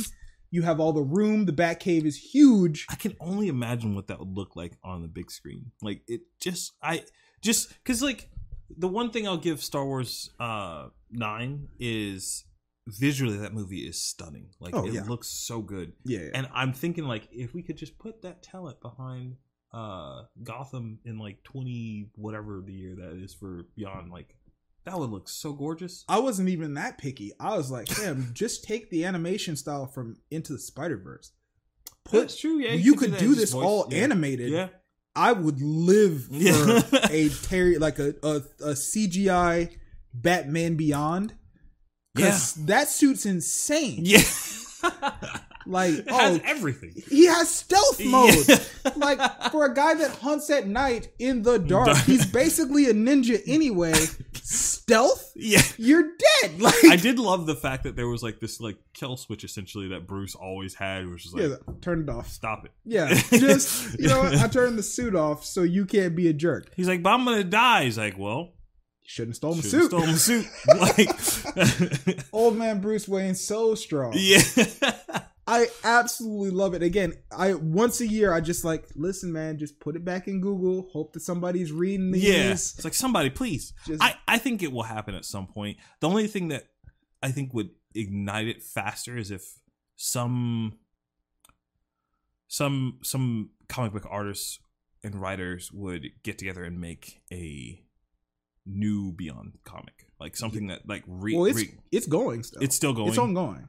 I almost feel like it needs to be like it needs either it needs to be renewed so that it's like fresh in people's faces, or something dynamic needs to happen in it. Yes, one of the two. I can explain it to you, but it's one of the fundamental problems with a lot of heroes is the counterbalance. There is no hero that is successful in the greater mind's eye without a phenomenal villain. Sure. Legitimately, yeah. As good as Superman is, Superman works because Lex Luthor is good. Every good Superman movie has a good Lex Luthor. True. It's the same with Batman. Batman has, in my opinion, the best rogues gallery, the best collection of villains. Yeah.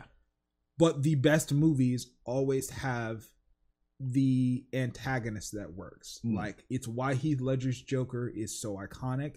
It's why there are so many other really awful Batman villains that don't work. It's what like, if you're making a Batman movie and you know you're going to use Bane and Arnold Schwarzenegger, Mr. Universe is in talks.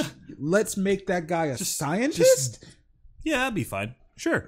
God, his henchmen had ice skates in that movie. Like, there's so much goofy silliness in that. But the whole of it is that you just have to have a villain that properly balances what the hero is. Yeah. And Batman Beyond, as much as I love it, there is not a villain in any part of that I can remember that is the whole of Terry's issue. Like, if there were a villain who like showed up in the Batcave once, who got close enough to really cause Terry a problem and make Terry have to be Batman without Bruce for a little while, that would be the villain. That doesn't happen? Not that I have seen. There's not a villain that really attaches me to that character well. I remember there was an arc where like there were these basically... Joker was dead in that universe. But there were these characters that were like, hey, but what if the Joker theory still lived on? And they just kept... Yeah, and I was like, that's a cool concept, but like... Didn't execute it. Yeah, they were just like, they kind of made a thing and then Terry immediately fixed it. And I was like, but wait, can we keep...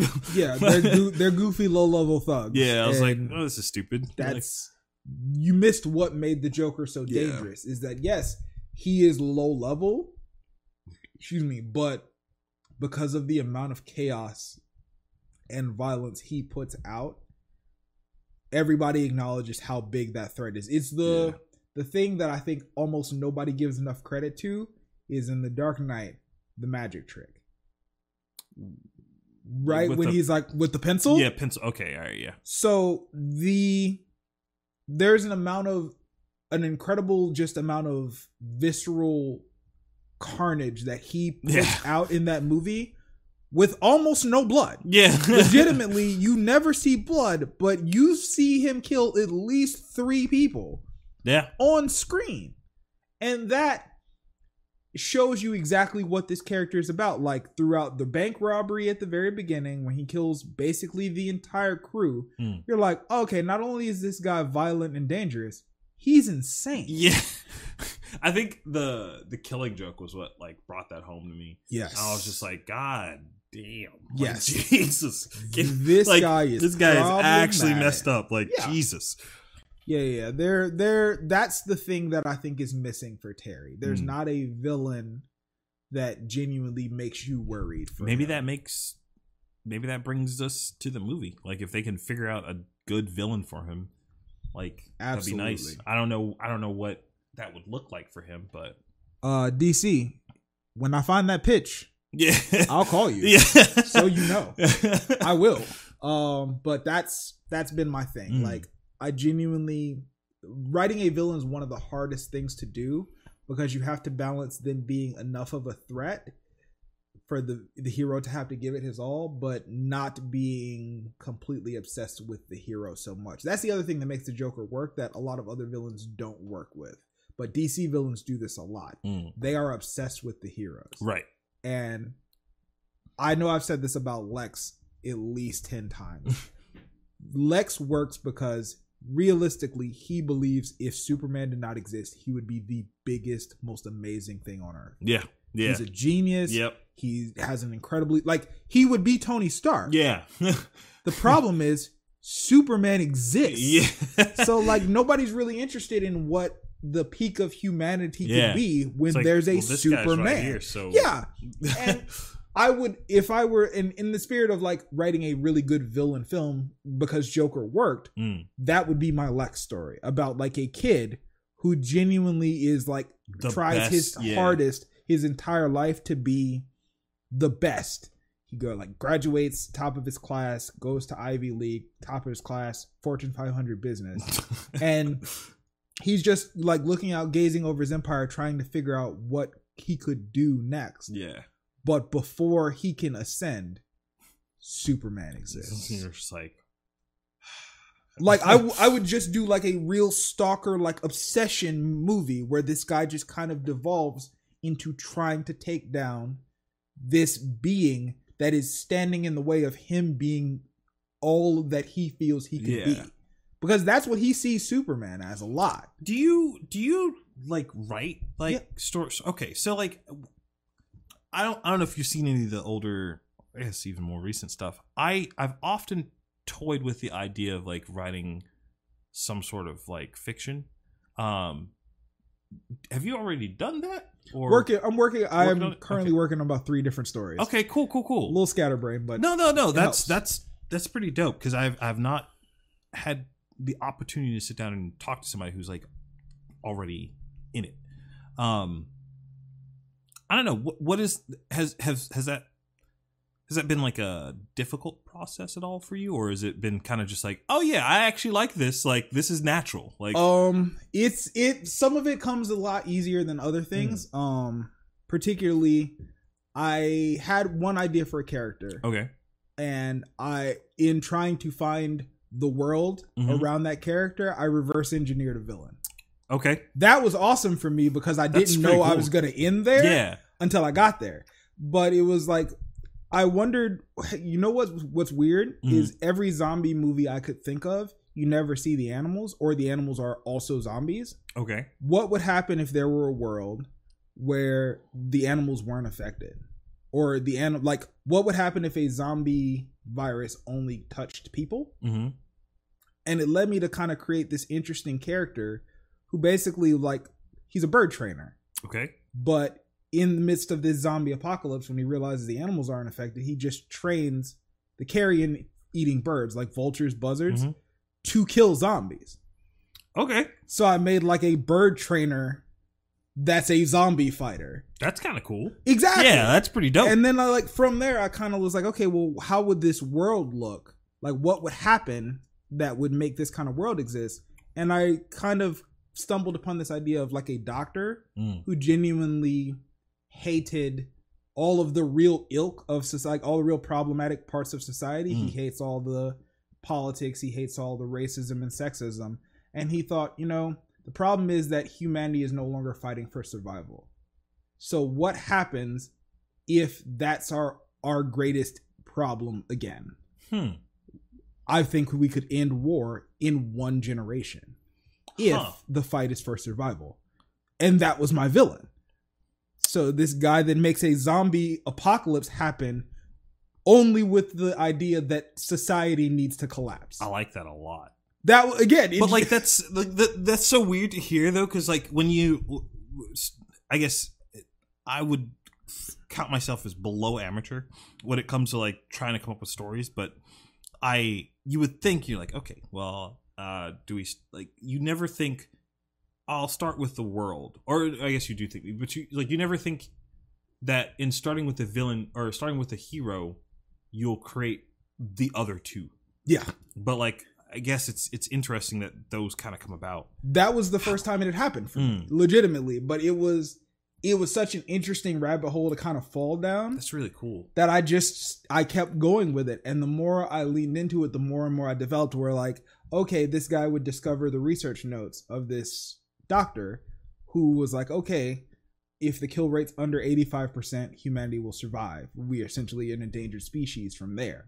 Like, okay, how long does this virus need to gestate before the symptoms show up so it can spread? Right. Like, because if it pops off too quickly, quarantine and it doesn't work. It's done. So like, okay, it has to have about 6 to 8 months with no symptoms so people can actually spread it. And someone looking up all of these notes would be terrifying. Yeah. Because you realize that, oh no, this thing that nearly destroyed humanity, somebody made it. Yeah.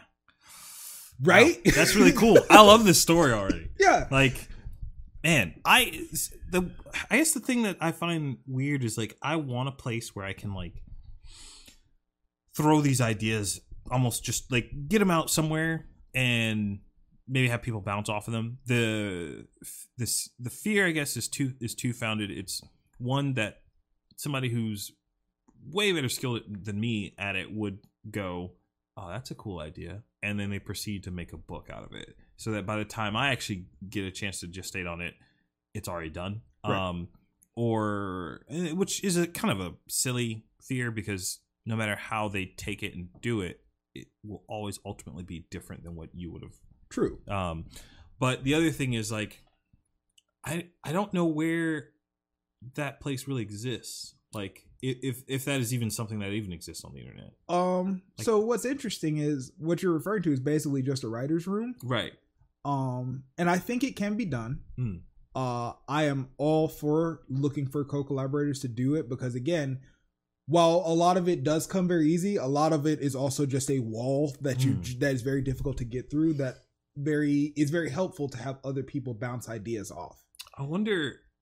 Man, this is bad.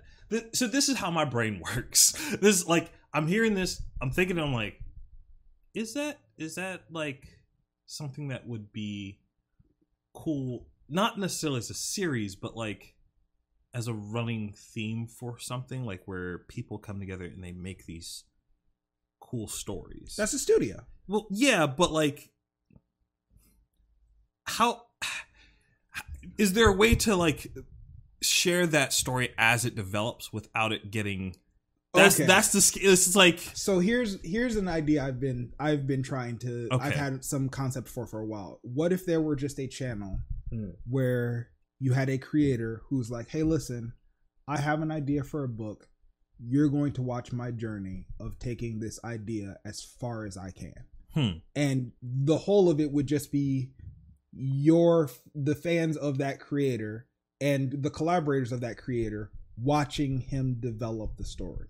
So you then get concrete plot points. You get a record of everything that you develop, so you can retain a lot of propriety, but you also get to share the journey of development with people, which a lot of times endears them to the character. Right. Like, especially like, I mean, look at literally any like indie early access game. Absolutely. Like it's literally that all the time. Yeah.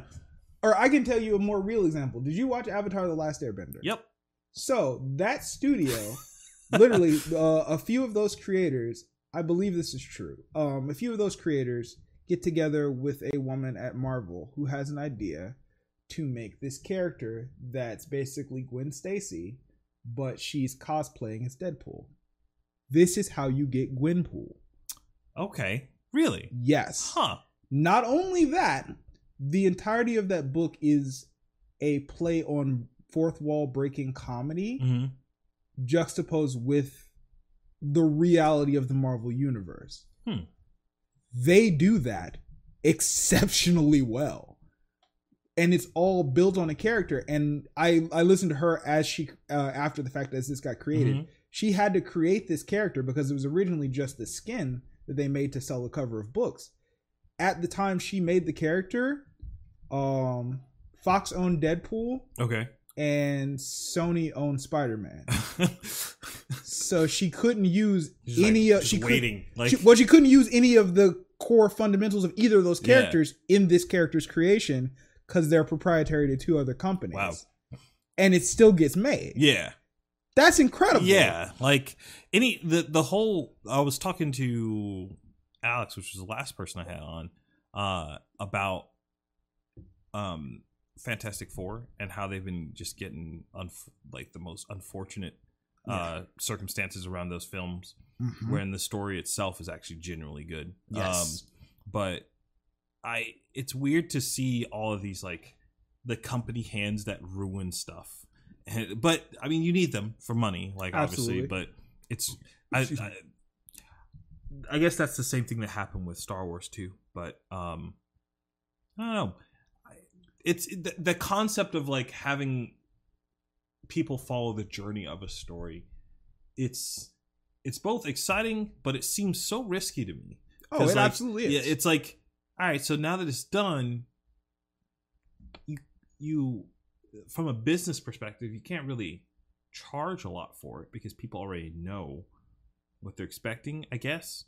I'm sure you would have to do it with the mindset that not everything can be shared. Oh, absolutely. Like, you show the bigger points, like, hey, we're working on this new character, but you don't really show what that character's gonna do. I guess that's the same thing that like it's a teaser. Game developers do when absolutely. I'm a big fan of Apex Legends. I don't know if you I have not played it, but I understand. I'm a fan of it for the wrong reasons. And the reasons I love fandom. I love the story like that's behind the multiplayer only game. Because they release these like they're really well done. They're like these animated shorts of the stories behind each of these characters. And I'm just like, can I please just get one series, movie, something? Like I want something that like bridges all this stuff together. Like did you watch The Mandalorian? Not yet. I really need to. Oh my god. Okay, so whenever you watch The Mandalorian, please let me know because I got that exact feeling throughout the entirety of that show. It's 8 episodes, and I was like, I would play this game verbatim. Can you don't change anything. I'll play this game right as it is. And I was like, the whole time I'm like, I would play the. Oh God, why is this not a game? This should be a game. Why can't I give you my money to play this? You just have $60, just like staring at Disney Plus. Just waiting on y'all. But man. that's I get that feeling a lot where you're like you get really endeared to a well told story, and it just happens to also be in a video game. And the way, so I don't know if you intend on playing this game or watching this stuff. There's a character called Wraith. And the synopsis in the story is this. So the character she can open portals for her teammates and herself, and you instantly transfer to wherever she made the other portal. Right. She can go into that dimension just herself to like get out of combat, and then like she can run, and then at a certain timer point she'll come back out of it. So it's just like it's a good escape mechanism, or a good way to like get behind the enemy team without them seeing you. And those are her like activated ability. Her passive ability is whenever people are doing anything to her team, or like enemy people are doing stuff to her team, she has these voices in her head that tell her. So like if somebody's aiming at you, there's a voice in your head that's like someone's got you in their sights. Like there's like really cool stuff, and I was like, this is a cool character. This is dope. The animated short that they made of her explained where the voices were coming from and what it actually is, and the whole dimension and everything. So they do say before that she had a bunch of like horrific tests done on her, and that's how she kind of came to grips with all these different abilities. Right. What you find out from the short is she's trying to go back to find the dude that did all this test her because she wants to kill him. She's like, she hates the guy. But in doing that, she goes into the portal, and then you see all of these different versions of herself in this infinite extended thing that are like, they're all similar actions going on. Like it's her running, but they're all doing something slightly different. And what it is it's all of the different dimensions and timelines of herself. So she sees one of them not defending herself, and she's about to get tranquilized. So she jumps out of her thing, goes into her time, and stops that from happening. And she's like, "What are you doing? Like fend for yourself." And this other version of herself is just so timid. She ultimately ends up like, they get in a sticky situation, and she takes the little thing off of her wrist that allows her to make these portals. She's like, "You go, you live your life. The guy that I'm looking for is here. I'm gonna find him, and I'm gonna kill him." And as this other one leaves, she's standing in the portal, like in the dimension thing, but looking at her specifically, and she gets in a fight. And you hear the new girl, the new one that was timid, who's now coming into her own. She's like, "Behind you." And I was just like, those are the voices. It's just herself and all that. I was like, this is so fucking cool. Yeah. Like, and I was like, this is so good. Character. I was like, can I please just get an animated series of just this? So you could just do this. I'll buy it. Like you could price it at like a decent price, and I'll still buy it. Yeah. But like, man, I get so frustrated with games like that, because there's even like little small things like Call of Duty. Like I'm just like, this is a really cool story. Can we get more of that? And they're like, this loot box though. I'm just like, all right, cool. We gotta really get you to this multiplayer. Yeah, man. I was like, I'll play it. I enjoy it, but I do want this too. Like, I don't know. I definitely think story, and again, this could be its own thing. Is I think the decline of the importance of story in video games is tragic. Yeah, legitimately, it makes me very sad, because there are a lot of games, if you're not calling yourself an RPG or a JRPG, it's not there.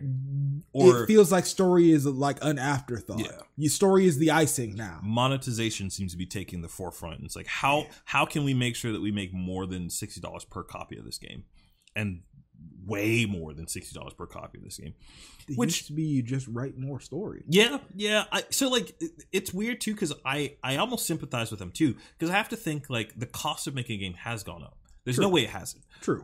So technology advanced. Right. There's no way. Yeah. Like, so I sympathize with the fact that like, yeah, they need to figure out a way to make more money, or because no one would imagine the outrage if somebody said, all right, well, normal AAA games are now not $60, they're $70. People would lose their minds. Yeah. Like, they would rage in the streets. Like, so they can't do that. So they have to figure out some way to make it cost more. It just, unfortunately, it seems like EA was the first one that was like, hey, we found a really good way to make this. And like, now more companies are just following suit with that, which sucks. Well, they took a lot of that from mobile games. Because mobile games were the first to really show you exactly how powerful microtransactions could be. So, you know what? I actually watched a documentary on this. They technically predated that. Really? Yes. I don't know if you remember. So FIFA existed for a long time. There was another soccer series called UEFA, I think, or something like that. It was like the UEFA one. Yes. Yeah. So what they did was they had all of this like Ultimate Team and all that crap that they have in FIFA. It was in that game first, and that game predates mobile. Like mobile game, the boom of mobile gaming. Smoke. And then they made a fuck ton of money from that game in a small scale. And they're like, what if we just put that in FIFA? And they put it in FIFA, and they made buku money. Of course. And then like they were like, oh. Yeah, because soccer's way too big around all of the world. That I remember watching that and just going like, oh no, what did we do? Yeah, like, you can see it and you're like, oh, the world is different. Yeah. Now. I don't know if it's better, but it's definitely different. I definitely got that the first time I saw Fortnite. I was like, oh no, dude. That was the moment that I was like, am I old? Because like I was like.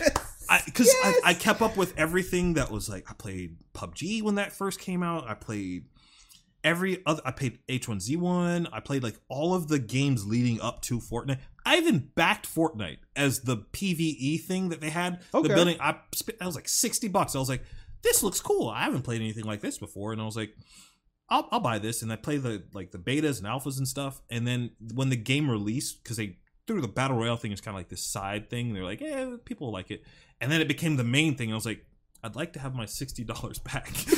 I don't want that. Like, no, I don't do that. Oh no! It was the first video I saw of some kid like just full 360 building this thing, and I was like, I can't do that. I'm not going to take the time it needs to learn how to do that. I'm out. I don't even know if that's what I wanted to do here. Yeah, it's like I just wanted to shoot some zombies. That's what I was sold on. Like, that's absolutely a real problem where you're like, oh no, we've made too much money to ever go back, dude. Which I'll give them credit. Like they do a lot to not just monetize, I guess, but like promote their game. Like all their collaborations with like Disney and crap. Like, they're brilliant. They find ways to like pull people into game that are outside of just like, here's some DLC. Like, I mean, well, you know where we work. Like, I can actively tell you that game had a massive influence on what streaming was. Oh yeah, and absolutely. What it meant to be like a competitive in a gaming world, because like being a known gamer and being known for your game was significantly less big before Fortnite than it was after. Like, I can tell you probably maybe 2 people that I've seen play any other game as their primary profession.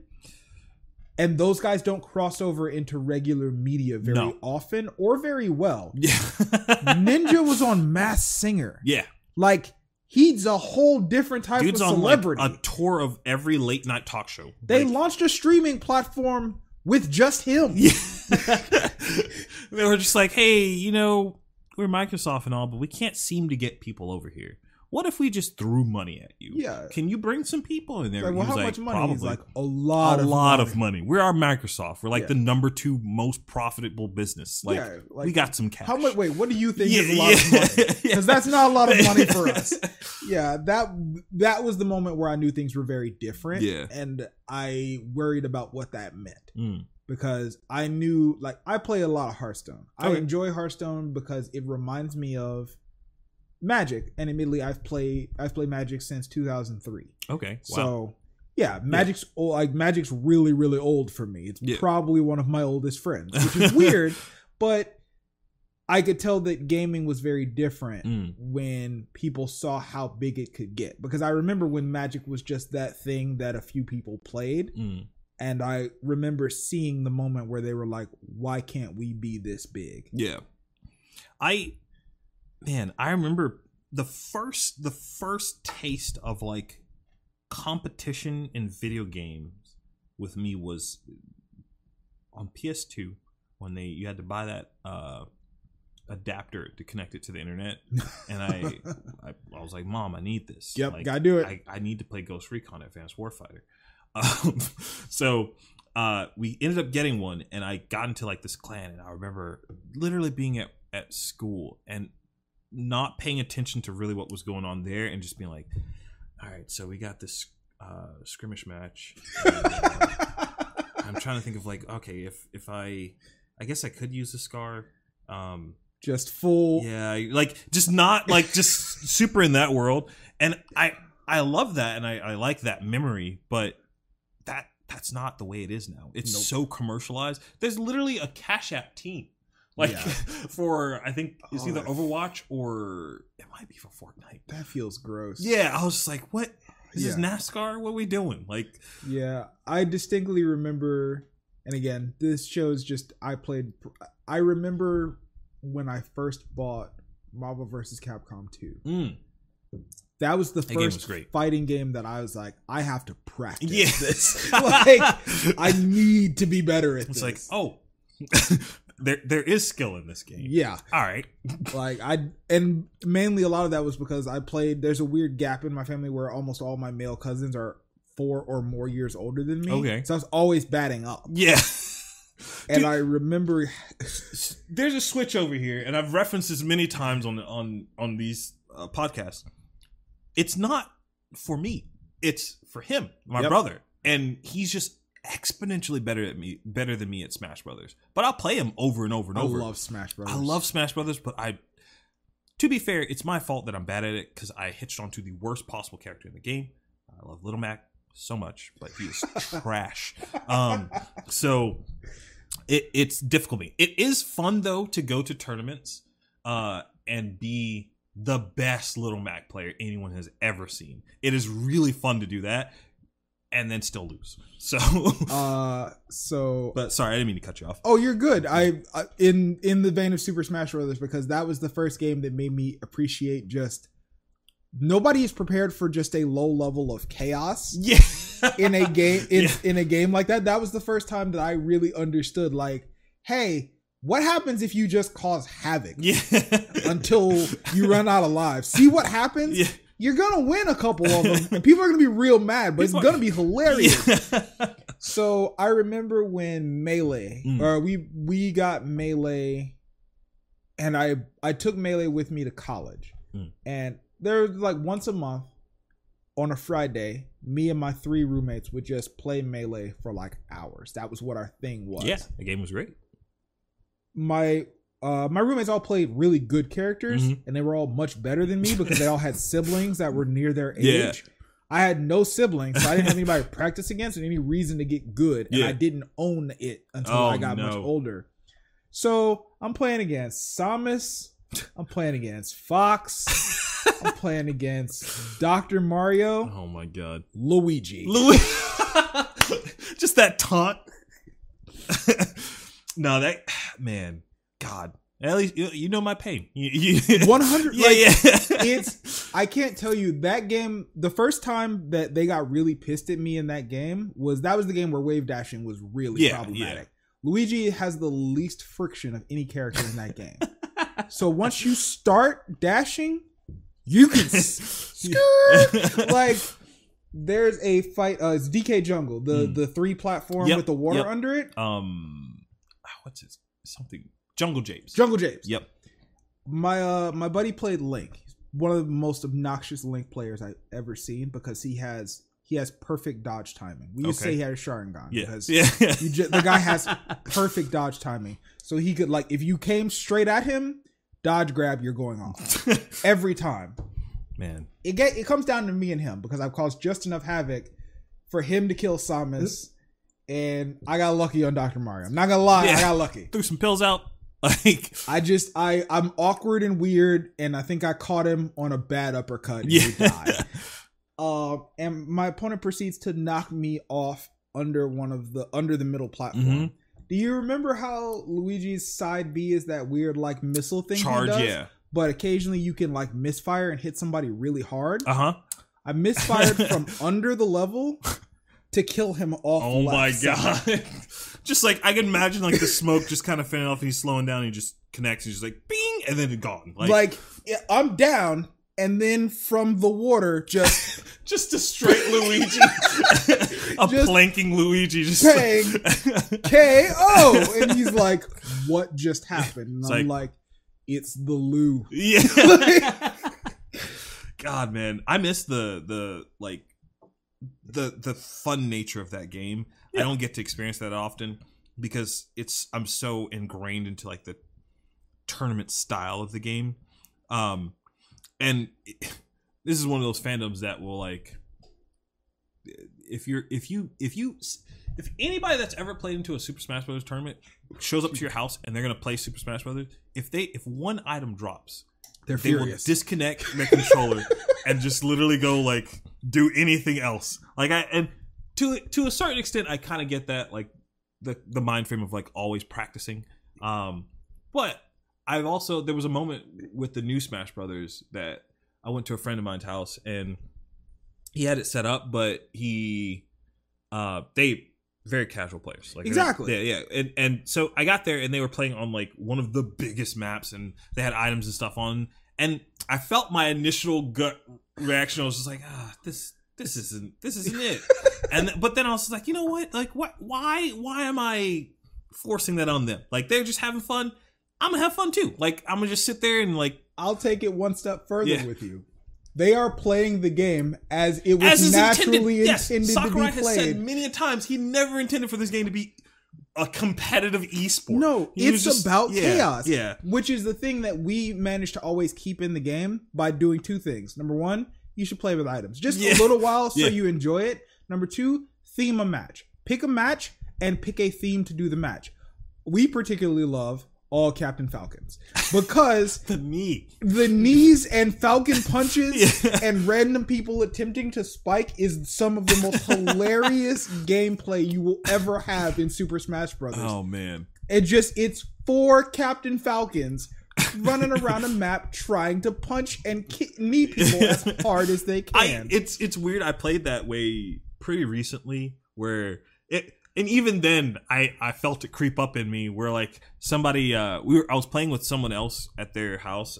They were like, "Yo, let's play Smash Bros." Because they had like Tekken on, which I like Tekken too. I'm just really bad at it now. I used to be decent at it.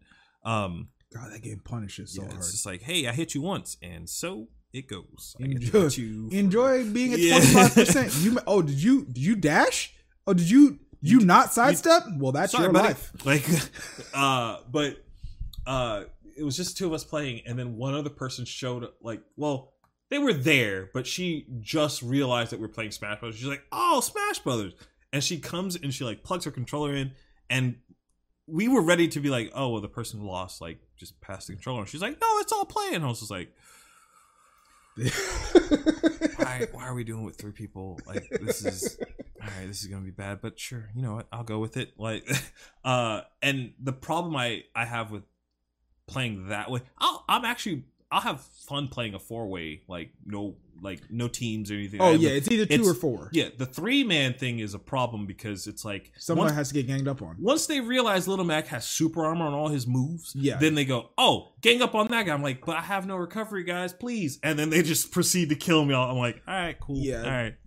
That was it is what it is. That was definitely the unfortunate part of playing with people who were better than me.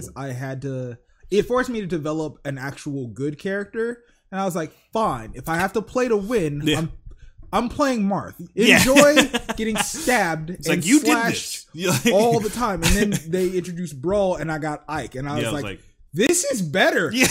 This is just actually better. I do how much damage? Oh, wow. Like, there are so many times you accidentally kill someone. His up air is they got too close. Yes. Like the biggest arc chunk. I like that everything looks like it was heavy and slow. This giant yellow, like gold sword. You're just like, oh, that hit me in the head. Yeah, I'm dead. Yeah, that's and right. I was like, no, I went from 20 to 70. I get why that might launch me. I get it. That makes sense. It's very heavy. Yeah. But I love that because there's just an amount of the game that, again, I played with people who were weird like me too. So we all had a serious character, and then we had like, a joke character, and then we had to all be prepared for. We all were okay with Captain Falcon in case we all decided for a Captain Falcon. It's like, all right, Captain Falcon. All right, yeah, just Falcon. All right. And my buddy was absurd with Kirby because Kirby's still really good. Not only that, Kirby can be annoying because if you leave Kirby alone. He'll just duck and make that sound until someone is like, and you're like, somebody come deal with me. And you're like, all right, fine, cool. Now I have your powers. Now let's get in the fight. Turns into a rock. Yes. It's like waits. God, Kirby is probably one of the more annoying characters, but it's more because of how floaty. Yes. Like in the competitors, it's like you can literally throw out like. This is getting really in the weeds now. I'm sure people. There's some Smash Bros. Players that would appreciate this. You can throw out like a short hop, like forward A. Throw that out as an attack, but because he floats for forever, he's just like, here's my leg. This is still a hitbox. This is still a hitbox. This is a hitbox. This is a hitbox. Don't come near me. I'm on the ground, and we do it again. Like here's another hitbox. It's just like, can you play? Like, can you just stop trying to kick me? Do a thing. Yeah, do a different thing. Anything other than that.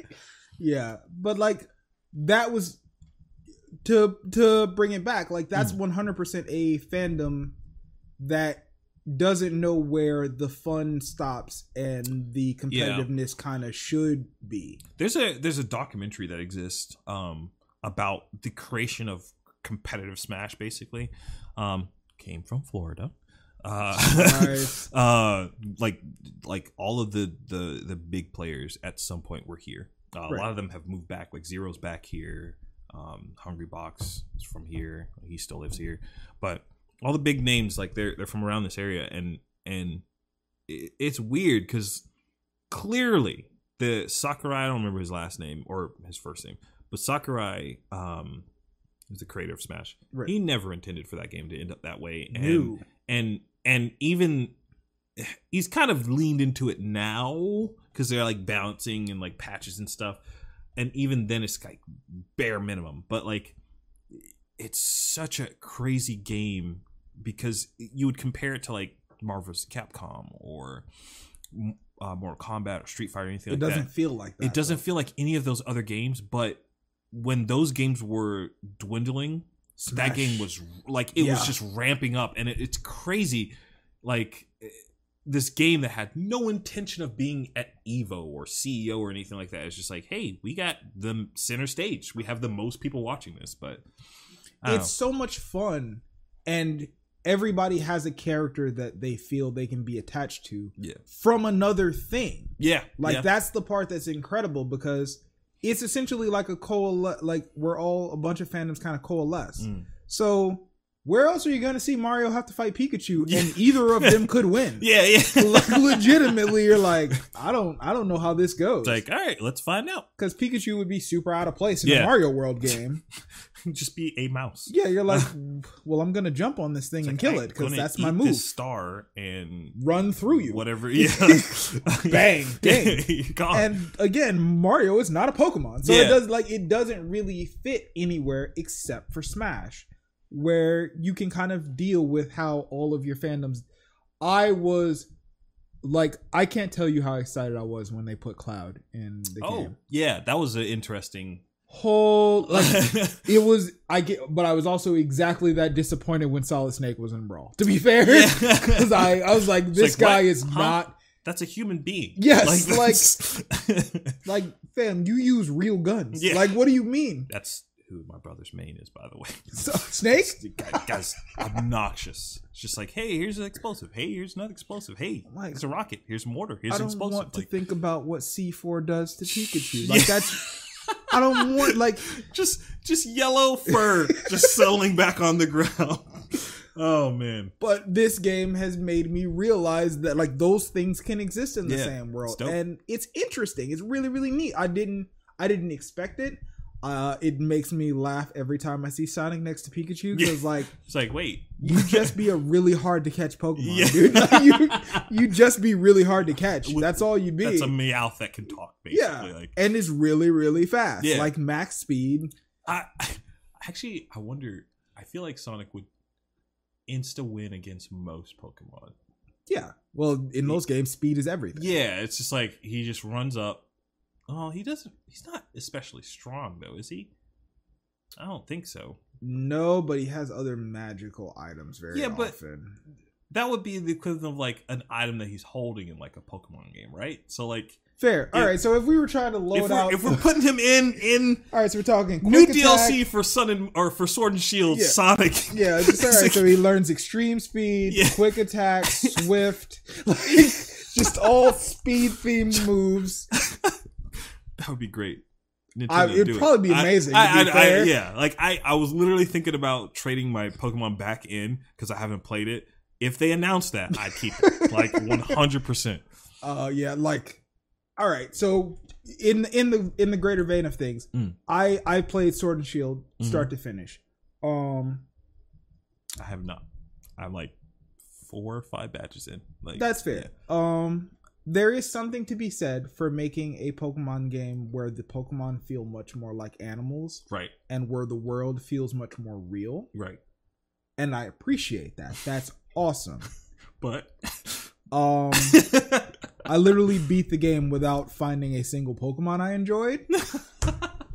Which was I'm okay, maybe I'm just an old guy. Yeah. But I understood that, hey, the Dex is an unwieldy number of things now. Sure. From a sheer programming standpoint, this game can't be $60 if all these characters exist. Yeah.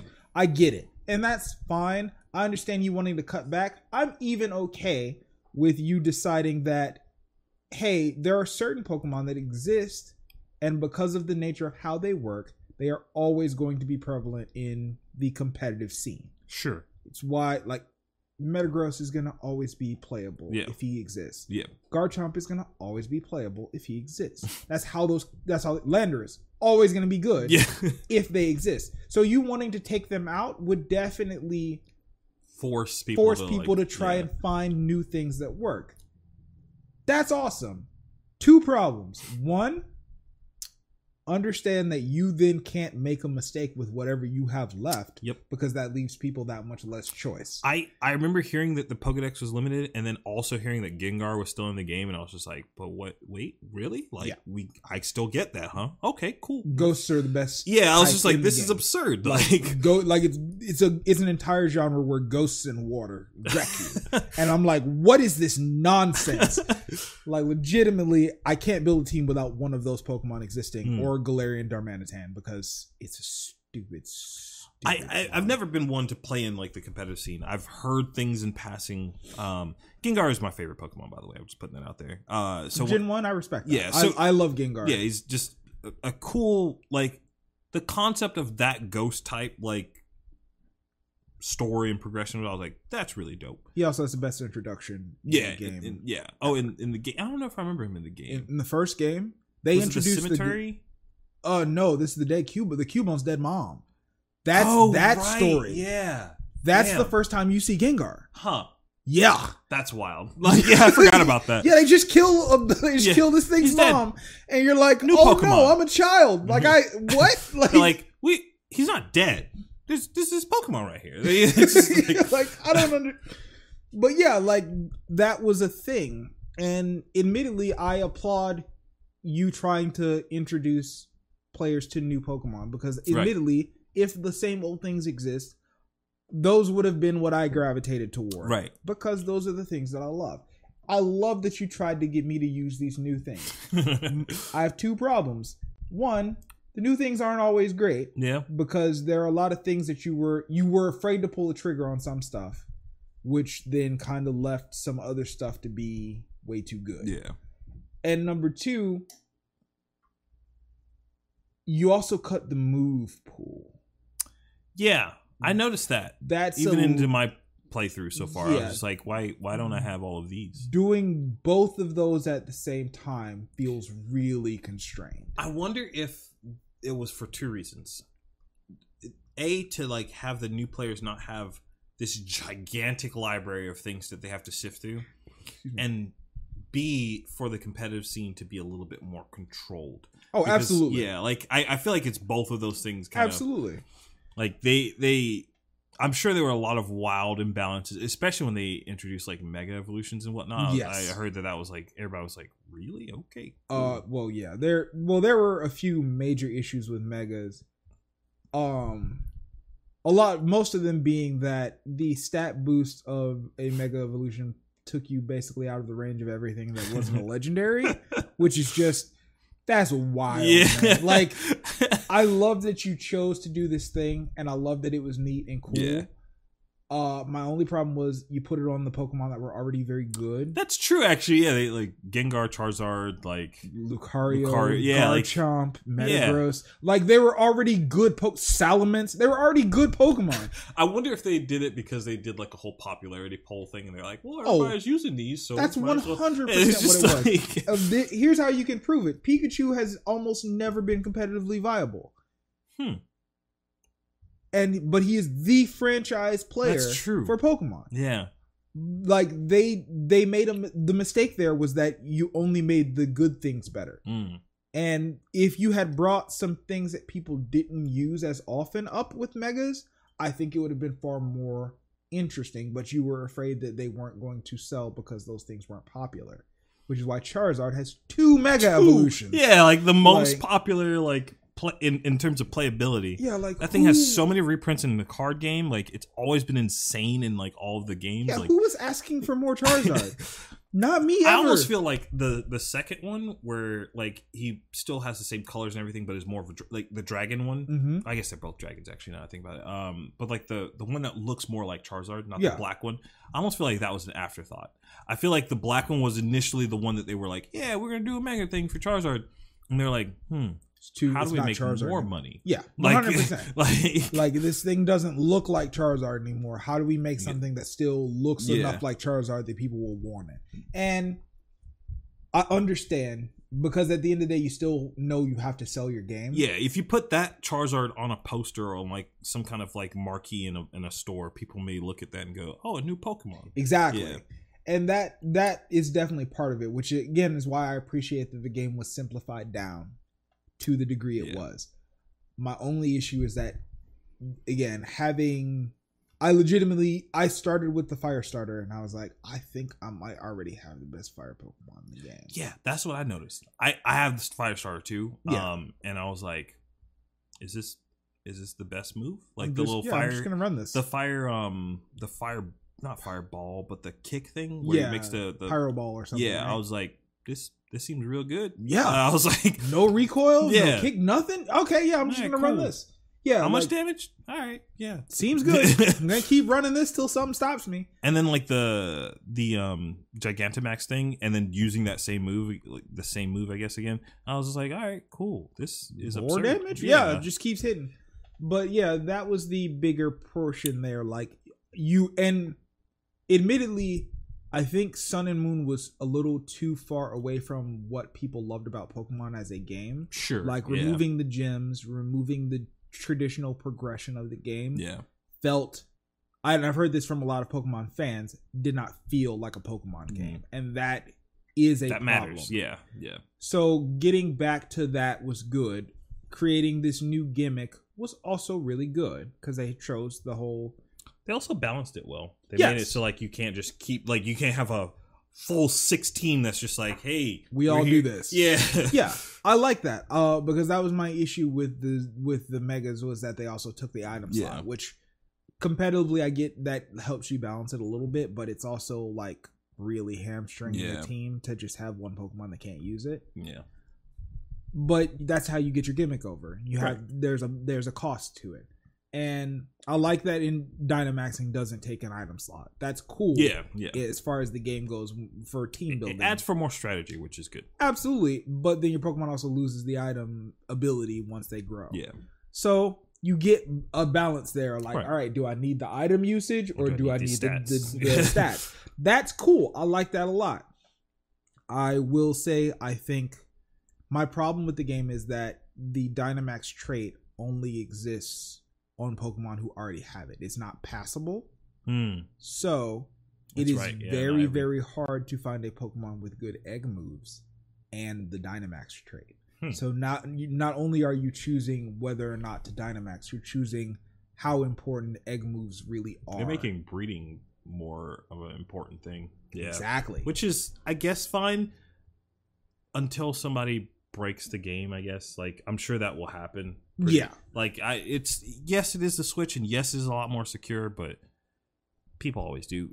I feel bad for Nintendo. Every time they make a system, like, people immediately go, how can I do everything for free? Like, and that sucks, but... Yeah, it's definitely one of their bigger issues. But I enjoy the game for what it is. It is going to be interesting now because you've seen the whole DLC thing they've announced for Pokemon. No. Oh, they have 2 expansion passes coming this year. Is it adding more regions?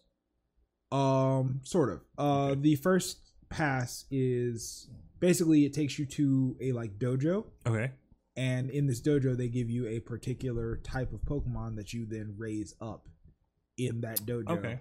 And I think it's fighting something typed, but in that region, because it does take you to a different part of the map, there are a lot of Pokemon from previous generations again. Dope.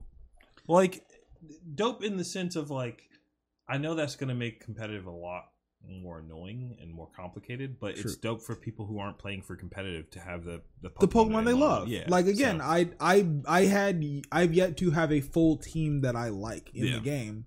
Same. Because they just don't exist. I built most of my teams between Garchomp and Volcarona, and neither are in the game. I don't know any of the Pokemon names that are in my team right now. I can't. There's one Crow-Knight or something like that. Oh, Corviknight. Corviknight. The big bird. I have that, and then I have the Firestar, which I don't know what the third form is called. Cinderace. Because I named mine Pele. Perfect. Yeah. It's Pele. It's Pele.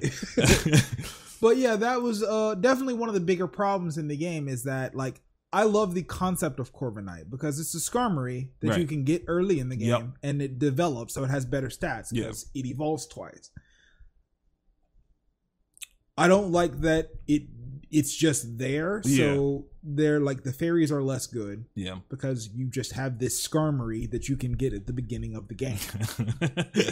It's we immediately have a balance to this. Yeah, just enjoy getting iron-headed from the sky. I'm not afraid of a single fairy in the game. Yeah. But also because there's so many ghosts, fighting type is really awkward in the game. Legitimately, one of the coolest designs I like is there's a Pokemon called Phalanx. It just looks like 5 little guys. Oh, I've seen that. Yeah, it's they almost look like a centipede. Yes, but they they move individually of each other. Yeah, and that Pokemon exists in the overworld. There's a part of the map where you can just see them walk around in lines. Yeah. It's super neat. Yeah. I like that as a concept.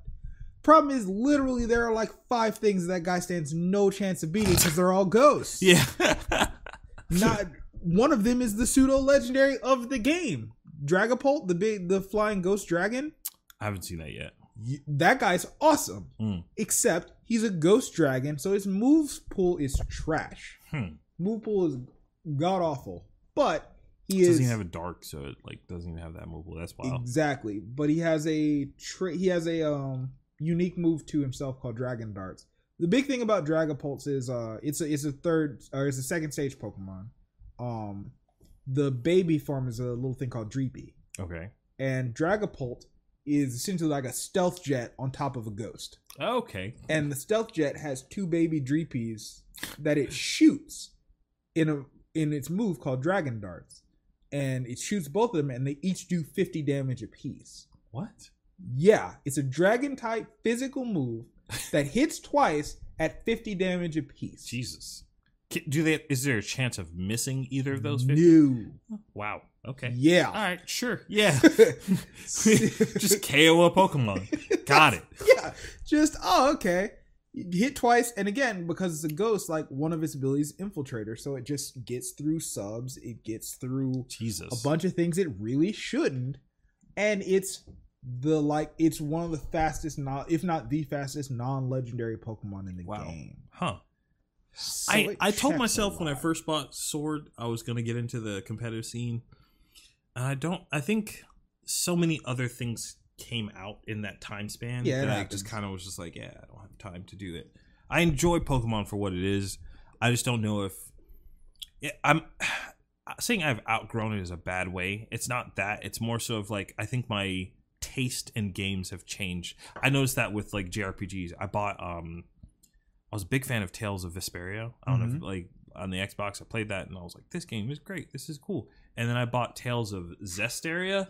And I was like, I hate this. This is taking forever to get to anything that I like exciting. It's just like so much exposition. Yeah. And then I like refunded it on Steam, and I was like, you know what? Maybe I don't like JRPGs anymore. And then I bought Monster Hunter World recently, and I was just like, all right, sure, I guess I'll try this out. You value your time differently. Yeah, that's true. And that's the thing. Like the grind, because I distinctly remember, for me, it was Monster Hunter. I remember the time where I was like, okay, I want to beat everything about Monster Hunter. I want to take however much time it takes, whatever I have to do, however many things I have to kill, I want to finish this game. I cannot fathom doing that now. Yeah, no. Like, no way. There's just not a reason I can imagine to put that much time into a game. I remember somebody saying that you only have space in your life for one game that you can't beat. Yeah. That's true. Yeah, like for me, I guess that's technically Warframe. It's the one game I go back to every now and then. I was never a big WoW guy. I played some MMOs. Like I always dabbled like in the new one. I was like kind of hoping like this will be the one that I'd like really dive into. Yeah. You always hope you find what everybody loves so much about it. Yeah. The closest to that was Guild Wars. I have you can't really see it here. It's behind this thing. I have like a Guild Wars 2 statue. Nice. And I love that series and I love the story. But after I finished the story of the MMO, I was just like, I'm done. Yeah, I'm good. Like I don't want to grind and do raids or anything. Yeah. Like I've done a couple. Like it's like I'm out. I think that's ultimately what it has become for me. Is like I don't do the third person multiplayer stuff like PvP stuff anymore. Yeah. Like I tapped out of Destiny. The only I guess exception to that is Apex. I don't know why. There's something about that game that's like, oh, I died. Okay, I'm respawning into the next game. Like it's very quick. Yes. But like I didn't get into Destiny. I pretty much skipped out on Call of Duty up until recently. I didn't play. Wow, I didn't play anything after Black Ops 3. Wow. Like I just tapped out. I was like, yeah, this is good. This is. Oh, no one's playing this now. All right, cool. And see, that was the thing for me. Like I distinctly remember. Like I'm not a Call of Duty person. As a whole, I have an issue with FPSs where I don't like not having peripheral vision. That's fair. So it's a weird concept for me. The story of that game was really good. Yeah. And I was like, oh wait, are we done? Yeah. No, like, can we? No, that's it. Oh, okay. Come on. Credits, huh? Okay. Like, all right. Well, maybe I'm better now. Maybe I can go online. Nope. I'm still real bad. That game it's so different. But even the new one, like the new Modern Warfare, I saw that and was like, well, I really like the first 3 Modern Warfare games. Maybe this will be great. And I got it, and it was good for all of like maybe a month, and then they started throwing in like pay to win kind of stuff. Yeah, where it was like, all right, well, you lost me. Like, yeah, I definitely think that. I think that it's been very underrated to tell a good story in a game, and it's definitely been not appreciated to add to that story after the fact. What's I guess I don't want to keep you here too long, but what's a recent story in a game that you've been like, yeah, this is dope. Like I want to play this. I mean, not to go too far back, but sure. God of War 4. Okay. Or the new God of War. Yes. Yeah. I played that too. Yeah, it's really good. I will wholeheartedly admit, I think I played the first, at least 2 God of Wars more for the action than the story. But I loved the world that the story was in, so I was in. Yeah. And then we get to this one, and I was like, okay, I'm a dad too now. Yeah. And I'm like, that probably. Okay, I feel things in my fighting game. Like I feel things in my action game now, and I don't know what this means. I don't have any kids, but the first moment where like he has him like hunt the deer, and you see him like about to like pat him on the back, and he just doesn't. I was like, oh no, right? No. Kratos, what are you doing, buddy? Like, oh no, all the feelings in this game. Like, or to bring it to a different feel, did you watch the movie Logan? No, I've never sat down and watched it all the way through. I've seen like clips and highlights and stuff from it though. I still don't know whether I like that movie. To be completely honest with you, I don't know whether or not I like that movie. What I do know that I loved is that it really made me appreciate that Logan is just a guy sometimes. Yeah. Like, for all of the he's a guy with 6 knives in his hand. Yeah. Like, legitimately, that's dangerous. That's real dangerous. But in the grand scheme of, like, the world changing, that doesn't do nearly as much as you think it does. Sure. And that's what Logan shows you. Like, when everything kind of goes to pot, he's still just him. And when it's hard for him to, like, really learn how to care about things, and it's hard for him to figure out what to do, because really his only skill set is murder. And surviving. Yeah, like, that's all he really knows how to do. And as the survival part gets harder, you don't really want to keep doing the murder part. Yeah, you're just like, can I just tap out and not care about all this stuff that's going on? Oh, it's happening to people that actually care about? Damn. Yeah, like, so it creates a really interesting dichotomy. And then you introduce Laura. You introduce the kid. Yeah. And then he's like, oh, crap. Yeah. How do I... there's a really interesting... And again, as a parent, you'll figure this out. Everybody does. There's a really interesting balance of wanting to see exactly what your kid could be and desperately hoping that they don't make any of the mistakes you did. Yeah. That movie shows that very well, because he sees how dangerous she is pretty much out of the gate. And a lot of it is him trying to be like, all right, let's murder. Like, don't. Yeah. All right. Stay over here. Yeah. I'll do the murder. So you don't have to do the murder. Yeah. And that's a really interesting dynamic for a character to be like, okay, I did not imagine how much that worked for Wolverine. I would have never guessed it would work that way, because that's not even how the actual Old Man Logan story goes. Right. Yeah, it's completely different. It's an incredible thing to see him, like, understand, I want the best for this kid. I know she could be great because I know what I'm capable of, but I also know all the crap I've been through, and I don't want that for her. I mean, that's a powerful story. It's like, as a dad, that's how I felt through all of God of War. I'm just like, it's like, all right, cool. All right, so you need to know how to protect yourself, but you never need to be comfortable with this kind of killing. I've been. I know how that ends. It's not good to be that way. Man, I think that is probably the answer I guess I've come up to is I hit a wall with gaming that it could have been that just some stuff is just not as relatable. But it forced me to be like, okay, well, I should probably do more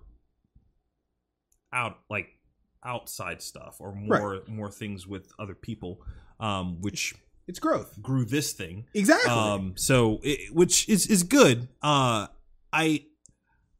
do find out now that I'm like constantly like, okay, was that enough? All right, let me try playing it. I didn't like that. Okay, maybe we're not ready, and then I'll put myself into something else. Like it's weird because like I've built this weird channel around both just fun, like cool conversations, and then also like relating what I think are stories or meanings or moments in gaming that I think are important enough to write about. And I'll write it up, put it into a video, and then put it out there. But it's strange because in doing that, it means that I spend less time getting more other stories from like real life. So it's been this weird balance of like, okay, this is cool, but you've exhausted all the stories you have now. You need to go experience more things. So I don't know. The short answer is you have to read more. But, probably, yeah. But you're probably right. It's a thing that happens with growth. Yeah. I can tell you for certain. And again, admittedly, being a dad has made me much more cognizant of my own growth, which, because I have a literal timer on it now. I can remember when you were small. You're not small, which means I have to be different. That's weird. But it forces you to really look at how much time you put into things, because now you really you're more careful with the time. But whenever something really grabs you, you value it more. Yeah. Like, I can't tell you how awesome it's been to just get Disney Plus just to watch my kid watch me watch X-Men. Like, that's a nuts feeling because like he'll be like, oh, okay, this looks really old. And then he'll want to play and then he'll just get randomly sucked in. Yep. And not realize he's been standing there for 10 minutes. And I was like, you don't get it. You don't. This is that good. Yeah. Like, it doesn't really even matter how it looks because the characters develop so well, the story's so well defined, and everybody gets a moment where they do something. That's something I learned a little bit later in life too, where like I focus heavily on like you remember that game Undertale? Mm-hmm. So when that game came out, it was at a really unfortunate time, I think, because it was at the same time that there was just garbage on Steam, just utter trash. Just literally people were just like, hey, can I get RPG Maker for $20? Cool. All right, I'm gonna make this garbage game and then sell it, and then people will buy it for $5 and I'll make a lot of money, but the game will be trash. Terrible. Well, Undertale came out, and at that moment I was just like, all right, this is it. I'm done with this. Like, I'm so tired of looking at all these like quick cash grabs. And I guess even still now, I almost wish Undertale came out on like with at least an Unreal 3 engine. Yeah. I wish that, but I also realize in that same note that I can find really good stories and games that don't necessarily have to look good. Yes. Like there's like you value the rest of the game. Right. I felt like Steven Andreu, I don't know, you know him, right? He introduced me to this game called Baba Is You. Genius idea. It's literally just text and a sheep and like some different like world, but it's like top down. It's 2D. It looks like South Park. Like, okay, it's really bad with just text. But like the whole premise is like there's a line that says Baba is you, and you control the sheep, which his name is Baba. But you can push the text and other things around.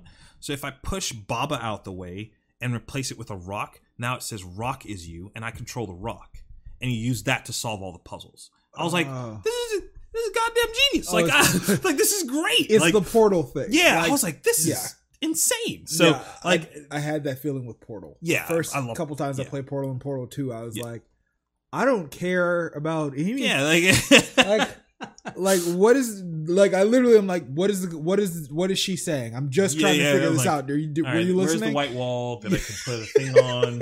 Oh, there it is behind that fan. Okay, how do I slow the fan down? Like that game's great. Yeah, you don't really understand the value of puzzle games. Oh man, until you really get past the game. Like once you detach yourself from the story. Yeah. Like, okay, is this game well made from a puzzle and solve standpoint? Like, is the gameplay important? Do you play a lot of stuff on PC? Not at the moment. That's my plan for the year. Okay. When you do, there's a game called Dead Core. Have you ever heard of a game called Mirror's Edge? Mm-hmm. Imagine Mirror's Edge and Portal just put together. That's what that game is. Mirror's Edge was love that nuts. Game. The game was so good. Mirror's Edge, the new one was pretty bad, but that makes me sense. Yeah, I'm sorry. The new one was. They were like, hey, how can we make this multiplayer without it being multiplayer? Who wanted that? Yeah, no one. No one wanted that.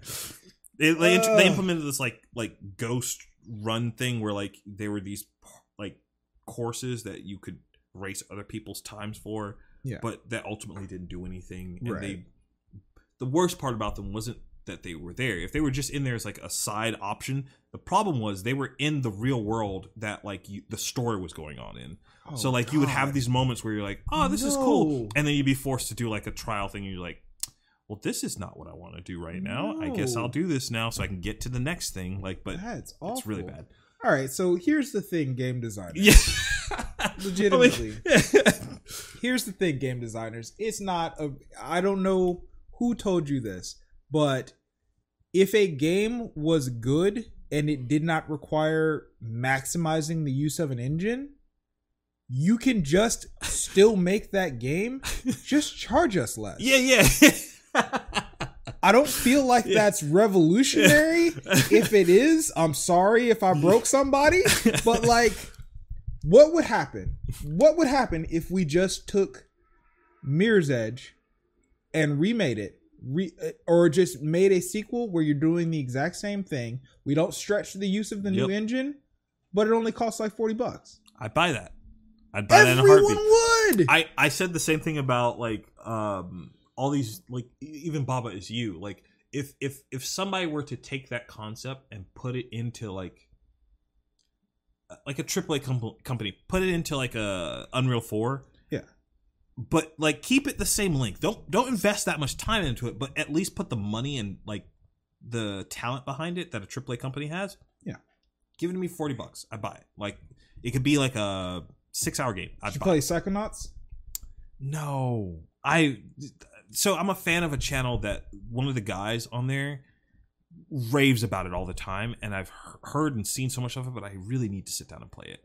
Yeah. I've seen a lot of stuff about it, but never played. Like, I legit spent 2 years having one of my roommates talk my ear off about the game before I played it. And then he got it, and he was like, you have to play this game.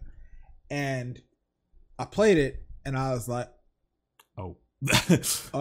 Like, legitimately, the game is not visually stunning. No, it's not designed to be visually stunning. It will break your brain in ways you were not prepared to have your brain screwed with. That sounds great. Yeah, like the whole of it is, a lot of the game is you are jumping into other people's minds. Right. But you don't know what you're going to get when you get in there. And, oh my God, it's so wild. There's a milkman. I've heard about this already. Oh, God. Oh, the milkman. Oh, what a weird place to be, where I was like, I'm not okay with any of this. Yeah. This is this guy's mind. Get me out of here. I'm out. No, you can't be out. Okay, all right, let's knock this out real quick. Like is it gonna hurt me? Well, I was like, well, you're in a brain, so maybe. Like, I'm like, oh, this is weird. But the whole game is that, like, oh my God, it's so weird, I can't look away. Yeah. Type of feeling. You could make that game every 5 years on the new system, and you would sell it. Well, the 3's coming out, isn't it? I hope so. Pretty sure 3 got announced. I don't know if it's coming out in 2020, but I know it was announced in 2019. Okay. So we're getting Psychonauts 3, which is dope. That could be amazing. Hopefully. Like I said, I don't know how much time you've got, but I mean, I think we've close to 3 hours at this point. Yeah, I mean, I'm good if you are. I got nowhere to be. I have a birthday party in the morning, but that's fine. I have a Pokemon pre-release in the morning. Great. But yeah, I think we can call it here. I for sure will have you back on. This was fantastic. Awesome. This was fun. I also love that we have so much in common. That's the thing that's so frustrating me. Like, it was the same thing with Leia, and like now with you, where it's just like, yeah, these people that are just kind of around, like, oh, I love Leia. And then I get them on, and I'm just like, oh, we do have a lot in common. Like, yeah, Leia games way harder than I do. Yeah, Leia. The first time I realized me and Leia clicked, she was driving somewhere, and it was just me in the front seat and her driving. And in the span of like 20 minutes, everybody else in the car was in tears laughing. Just because of us bouncing weird ideas off each other. She's like, we should do this all the time. Yeah. And I'm like, yeah. Okay. All right. I'm here for it, man. I love talking to people. I want to have her on a... I've toyed with this idea a lot, and ultimately I've come to the realization, yes, it is a little bit exploitive, but it's also really great. So I want to do like a special Valentine's edition of this, because I have a bunch of other like microphones and stuff behind these walls that are kind of hidden. And I was going to set it up so that I can have 2 people on each side, and then push this out, and then have either myself and Leia or just Leia here, and have basically what is that game show called with the couples? It's not Newlyweds. It's not the Newlywed Game? No, I don't think it. Maybe it was. Maybe I think it actually. Yeah, it was the Newlywed game. So I was gonna have her host that with 2 other friend couples that I have. And I was like, this is perfect. I need this to happen. So I'm hoping that I get to still do that closer to Valentine's Day. Yeah, I am a fan of Leia for a lot of reasons. Number one, I am a fan of any person where if I want to know their opinion, all I have to do is ask them to open their mouth. Yeah. That's my favorite type of person. Yep. It makes life easy. Yeah, even if it's jacked up, I need to know where you stand. Yeah. So I know exactly where we can go. Yeah. And secondly, she's hilarious. and she doesn't realize where it is sometimes that she's hilarious. Yeah. I remember trying to, because in conversation I was like, hey, if you're thinking about doing this, do it. Yeah. Like, you would be great at it. Like, do it. Yeah. I'm probably gonna start bothering her again about that now, because you have to. Yeah. I tried to get her on it for about a year, but yeah, just hammer it at her because she is very, very good. Yeah. The longest conversation I think I've had so far was like close to 5 hours. Like, that hasn't even happened yet. Yeah. Granted, I have been making an effort to make them more digestible. So that's fair. Yeah, there was somebody that commented on one of it wasn't her video, it was one of the other ones that ended up being like 3 hours plus long, and I was just like, yeah, you're probably right. I wouldn't sit down and listen to something for 3 hours. So like, it has to be really compelling. To be really good. Yeah, like, so that's fair. And I'm not conceited enough to think that I've gotten to that point yet. I'm no Joe Rogan, but I'll get there at some point. Oh, yeah. I think it's doable. Yeah. I think you have the interests. Yeah. And you have the patience. So thank you. Those are the two hardest parts of it. Yeah. Well, I appreciate this so much. Thank you so much for being here. Anytime. I've given up on trying to schedule these.